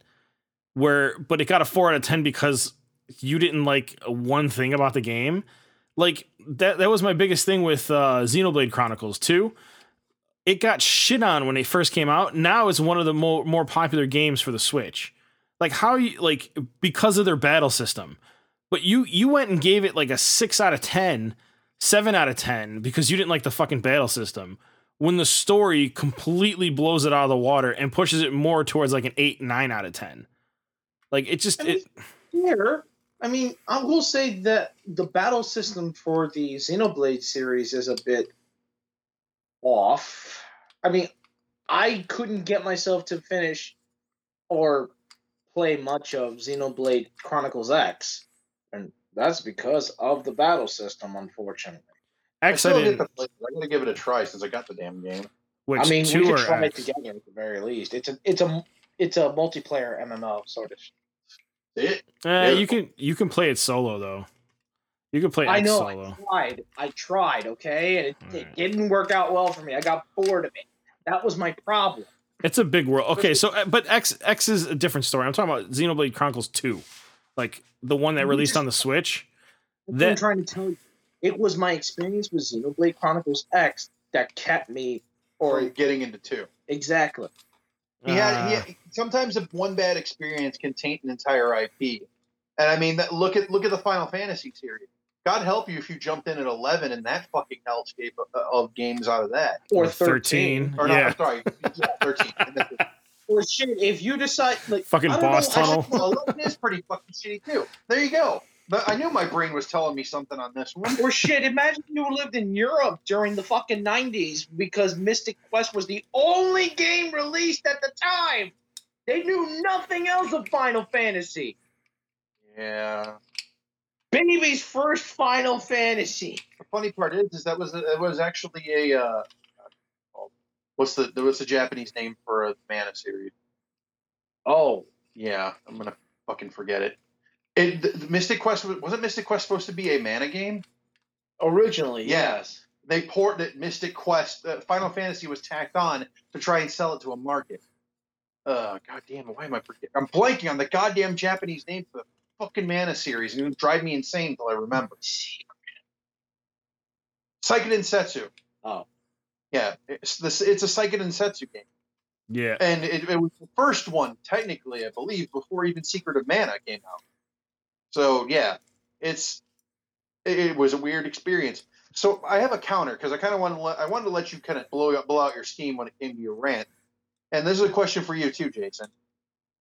In your opinion, what is the bare minimum that you believe that you need to create a adequate review of a game? An understanding of the system. Anything else?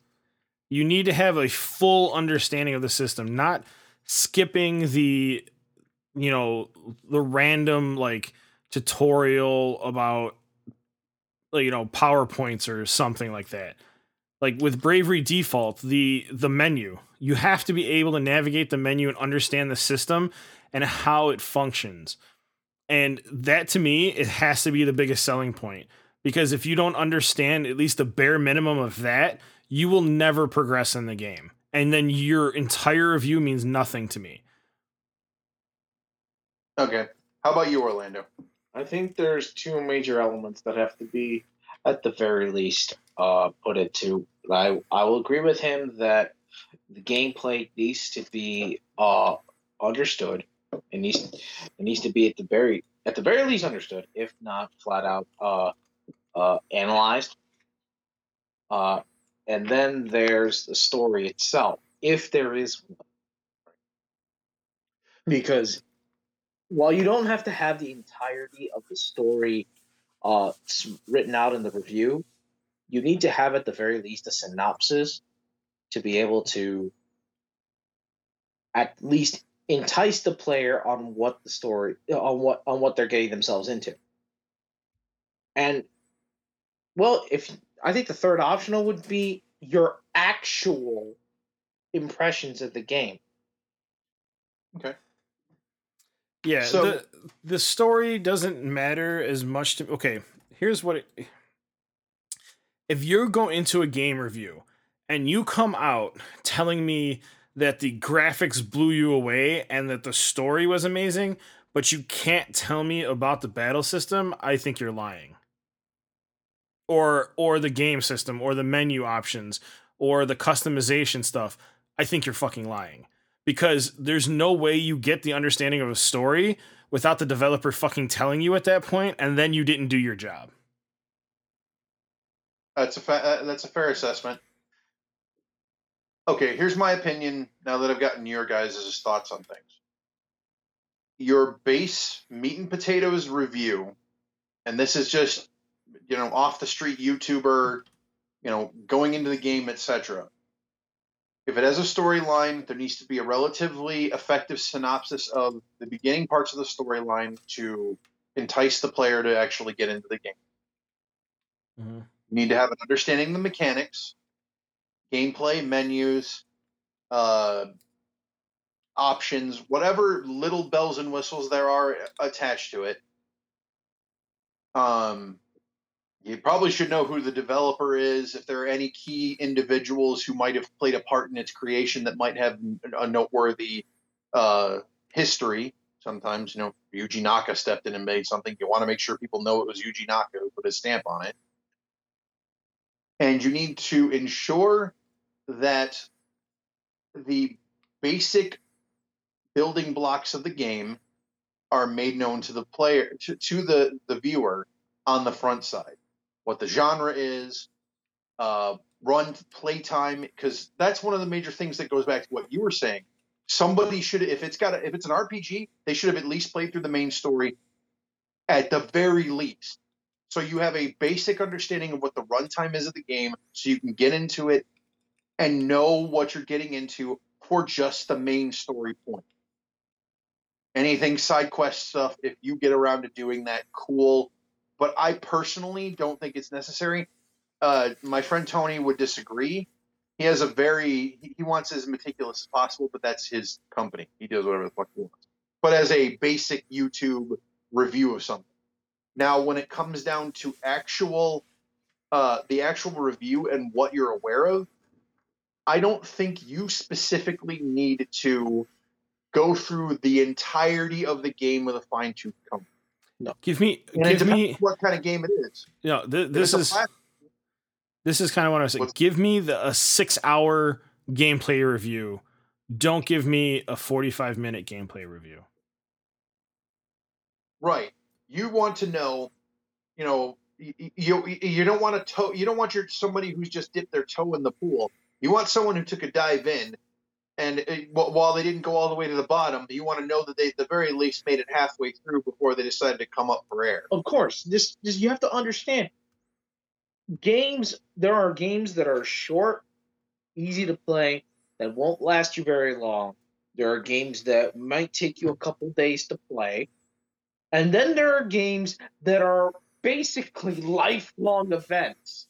Because as the tech keeps getting better, we're getting longer and longer games. Because this philosophy of hours equals game time equals quality of game keeps getting burnt into the retinas and the brains of developers everywhere. Look, I don't expect the review for Splatoon to be the same review for God of War. Of course. And it shouldn't be. No, but it should still hit the same, check the same box. Right. Gameplay should be covered, general story overview, what the game genre is, what the moving parts are. That's all you need. And then the final thing, obviously, and I know it's going to sound like a duh, but your opinion of the game. How did you enjoy it? If you cannot tell me how you physically interacted with the medium that you're trying to review to me, I'm not going to get into invest in the game you're trying to sell. If you're giving me a generic, this is what the game does, this is what it has in store for you, and you leave it at that without giving me some point of empathy to be able to attach to the game through you, because when you're doing these when you're watching these reviews, you're experiencing the game in a sample via the person who's telling you about the game. You need to have that interaction. No, it's most importantly, it tells you whether or not you can actually believe what the person is saying. How could you enjoy or not enjoy the game you're reviewing and then expect me to follow what you have to say? Yep. Did you enjoy the game? I sure did. It don't sound like you had fun. That's why rating systems were installed, and a lot of places usually are pretty thorough when it comes to that kind of stuff. I have a couple of YouTubers that I follow that are very meticulous when it comes to how they themselves rate games. But they're not quote unquote journalists. Do you see what I'm saying? Yes, right. They're an entertainer, and that's the problem, is that there are people out there doing their jobs better than actual journalists. That's the problem. Yes. Now that you answer that question, as a games journalist, taking the basics that we've already discussed, what do they need to do to reach that apex point that you would feel is worth their salt?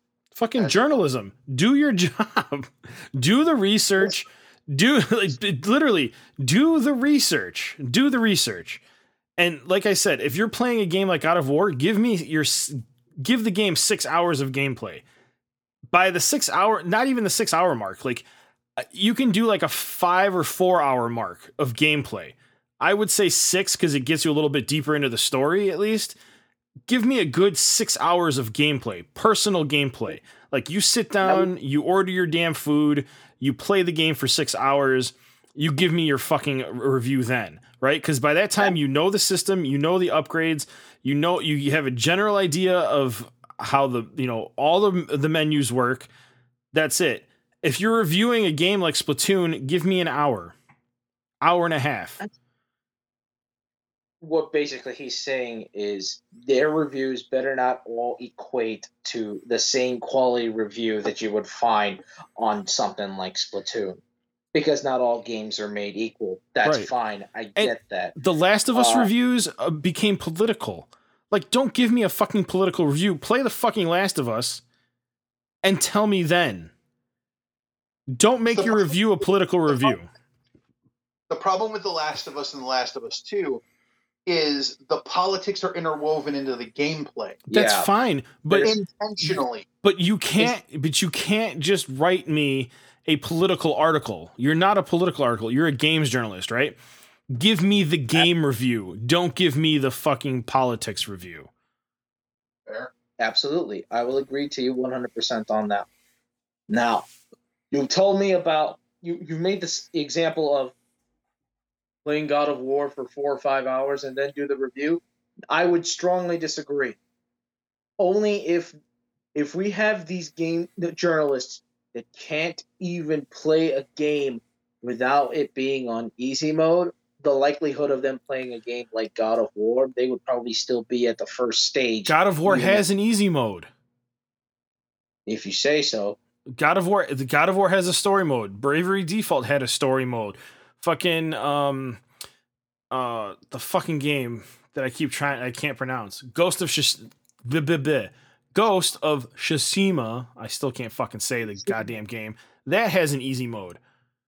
A lot of these big games that want to tell you their story have a way to play the game that you don't have to be as intensive in the combat systems and can play it mostly for the story. But even still, those systems that they have in the game, just because they're easier, are not a different system. You can still tell me about the meat and potatoes of the system playing it on those story modes. Okay, so so the difference between your average run-of-the-mill YouTuber reviewer and this is what I'm gleaning from what y'all are saying, and an actual like Kotaku, Rock Paper Shotgun, Giant Bomb style journalist, you want the journalist to go balls deep on the game. You want a specific level of meticulous detail, and you want as much research into what the game offers as humanly possible within the skill and scope, gaming wise, of the journalist. Am I right? Correct. Not entirely so. Okay. At least the research doesn't have to be excess. But the one thing that I want to see from the journalist is passion. Fair which enough. is likely not going to happen. But, these are games. These are monikers of entertainment that we want to be entertained by. But that's what I'm saying. But as a journalist, the game, then what the fuck is the point? But that's the point. As a journalist, you have a right, not a right. You have an obligation to do somewhat of a deep dive, get the research, get your facts straight, and give us something. If you're going to write just a fucking plain opinion piece, then write a fucking plain opinion piece, but don't try to sell it off to me as a review of the game. Because I can pull a paint off my shelf right now, a GW paint or a Vallejo paint, right? I can take 2 different paints close to the same color, 2 different companies, and I can be like, I like this one because I use it all the time. And that could be my review. But if I was a journalist, I'd be like, this company is from Spain and they use a liquid acrylic instead of a powdered acrylic like the Citadel paints, and then go into the difference between them. That is journalism. Me telling you I like this color over this color because I just do is not journalism. Okay, fair enough. That is fair. I'm sorry my uncultured ass swine did not consider. I'm not mad at you. I'm frustrated with just journalism in general lately. Because I feel like everything's in a fucking opinion piece. And I wasn't frustrated because of the last 30 fucking minutes of my ranting. Sure, I'm just saying. Just me and my fucking happy mood. But like, there's an obligation when you call yourself a journalist, as opposed to somebody on YouTube or even us doing a full blown review, right? We're doing it for entertainment purposes. We're doing it to give you, these are our thoughts. This is what we do. Like, this is what we like. This is what we don't like. And giving you that deep down, gritty, we played everything review after the game has already been released. Right, These the people are game's been out doing, eons already. these people are getting review copies and not even giving you a decent review. I guess I'll have to wait for my Ninja Gaiden 3 review then. Yes, we want to hear you scream for 30 minutes straight without breathing. But even still, like, when Bravery Default, when I held it off for like months because I wanted to finish the game to give that good review, I didn't have to. We could have done it a month ago and still gotten close to that same review without knowing the ending. Because we completely deep dived into that battle menu system and parts of the map to understand how the rest of the game was going to work. There wasn't anything that happened halfway through the game that wasn't the same at the end of the game. Right. The problem is in my thought process is you said it yourself. We have done this within the scope of time of whenever the fuck we got around to it. Right. One of the major things as a journalist and it's a frustration point for me within the realm of journalism as a whole is there are deadlines in place, and there needs to be a specific. They have to get their thoughts out in a specific window before outside of the embargo that's put in place on journalists, so that they don't put out their review within a certain point. But what that creates is a level of desperation on their parts. How? And one of the major frustration points for me, specifically with regards to Bravely Default 2, is they didn't give it the fucking time of day, from what I saw, to be able to say it. They just basically went, "Oh, it's too grindy." I'm like, okay. But it's people that have never played a grindy game telling you it's too grindy. Did it seem grindy to you at all? No. It felt to me like a normal RPG. Right. And that's really where the dissonance is starting to happen.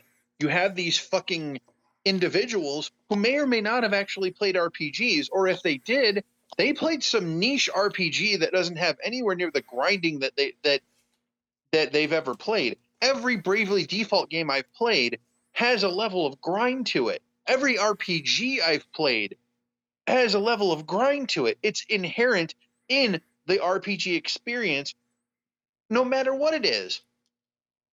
And when people go and they make these asinine statements about grind, to me it comes off as either a level of detachment from what the genre they're playing is, or they don't know what the fuck they're doing.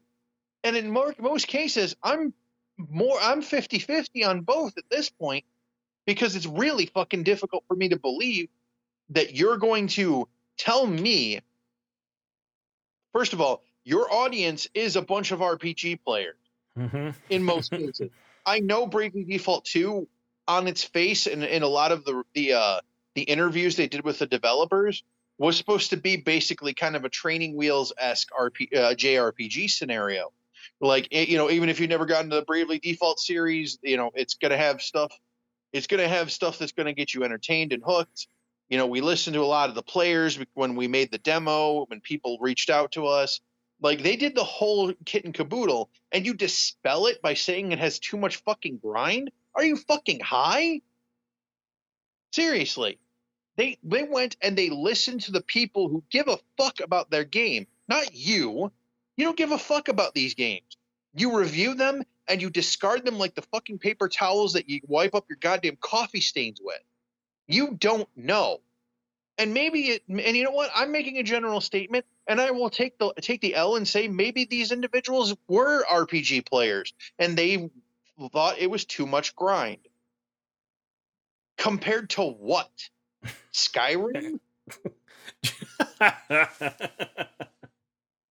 No, really. I want to know what their bellwether is, because for me, once I got used to the game and got used to how the leveling system works, and I got all the menus down pat, and I figured out how the job system worked, which didn't take me that long. Took me a couple minutes after I got my first set of jobs beyond the Black Mage job. I was up and running, and I had already figured out the easiest ways to grind up levels. Is it grindy? It's absolutely grindy, and it tends to set grind in specific chapters, in specific regions.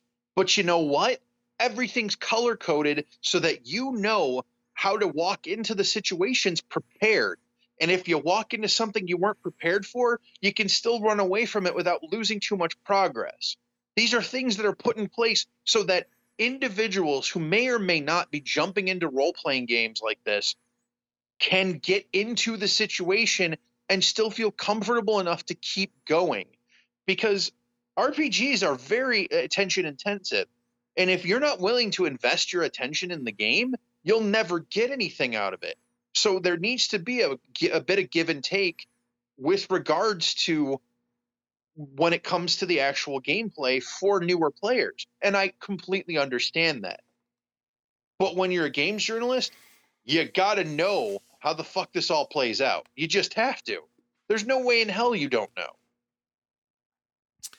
That's kind of what I'm saying. But like I said, even I could give a decent review on a game that I normally would not enjoy.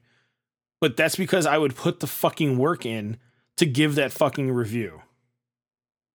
And that's all I'm asking for, is put the fucking work in. Yeah, I'm too busy. I don't fucking care. If your job is to be a games journalist, then be a fucking games journalist. Actually, that's what I was about to say. Be busy with fucking what? What other jobs do you have? You get paid like 40 to 100K a year. What are you getting busy for? Honestly, I agree with Orlando. I want to know what the workload is for these people. Because if it's something where they have a bunch of plate spinning and they have to do 5 or 6 reviews in the course of a few weeks or a month or two, and they have hard deadlines that are crippling in that regard, then I have a little bit more empathy for them. Only a little bit more. You got to be able to keep up the pace in that particular job field. And if they're not willing to make that kind of effort, well, that's on them. But in general, and that's another thing that I would love to talk to Tony about, because I'd love he'd have an inside perspective on that kind of shit, and I would love to hear what he has to say. If he wants to debunk what we're saying or dispute it, that would be even better, because then we'd have a more direct lifeline into that particular realm. And that, honestly, to me, would be able to generate the understanding necessary for me to be able to say, okay, maybe it's a lot harder than it is, or okay, maybe maybe these people are just as fucking overprivileged and underworked as I thought they were. That's, to me, where I want to know. I want that understanding so that I can make a more informed decision. And honestly, that goes without saying for anything that we talk about. Yep. And maybe even if we, like we said, well, this is purely for entertainment, and maybe like a third or an eighth for information, at least on our part, because we do a little bit of research here and there, but we're not going balls deep when it comes to a lot of different things, because one, you tend to get a lot of the politics sunk in with a great deal of the things that we talk about, and we spend more time trying to divorce those aspects where possible. Obviously, the TSR thing was its own separate headache, and a couple other things in the past. Those were isolated incidents in and of themselves because they were self-contained headaches. But we've said it before, just why the fuck do we have all this nonsense when it comes to hobbies? Why is there so many goddamn strings attached to hobbies? Escapism. It just kills me. Yep. That's all I got. Yeah, that's all I got too. I got nothing else. I'm cashed out on this. I think that was a strong note to end on, gentlemen.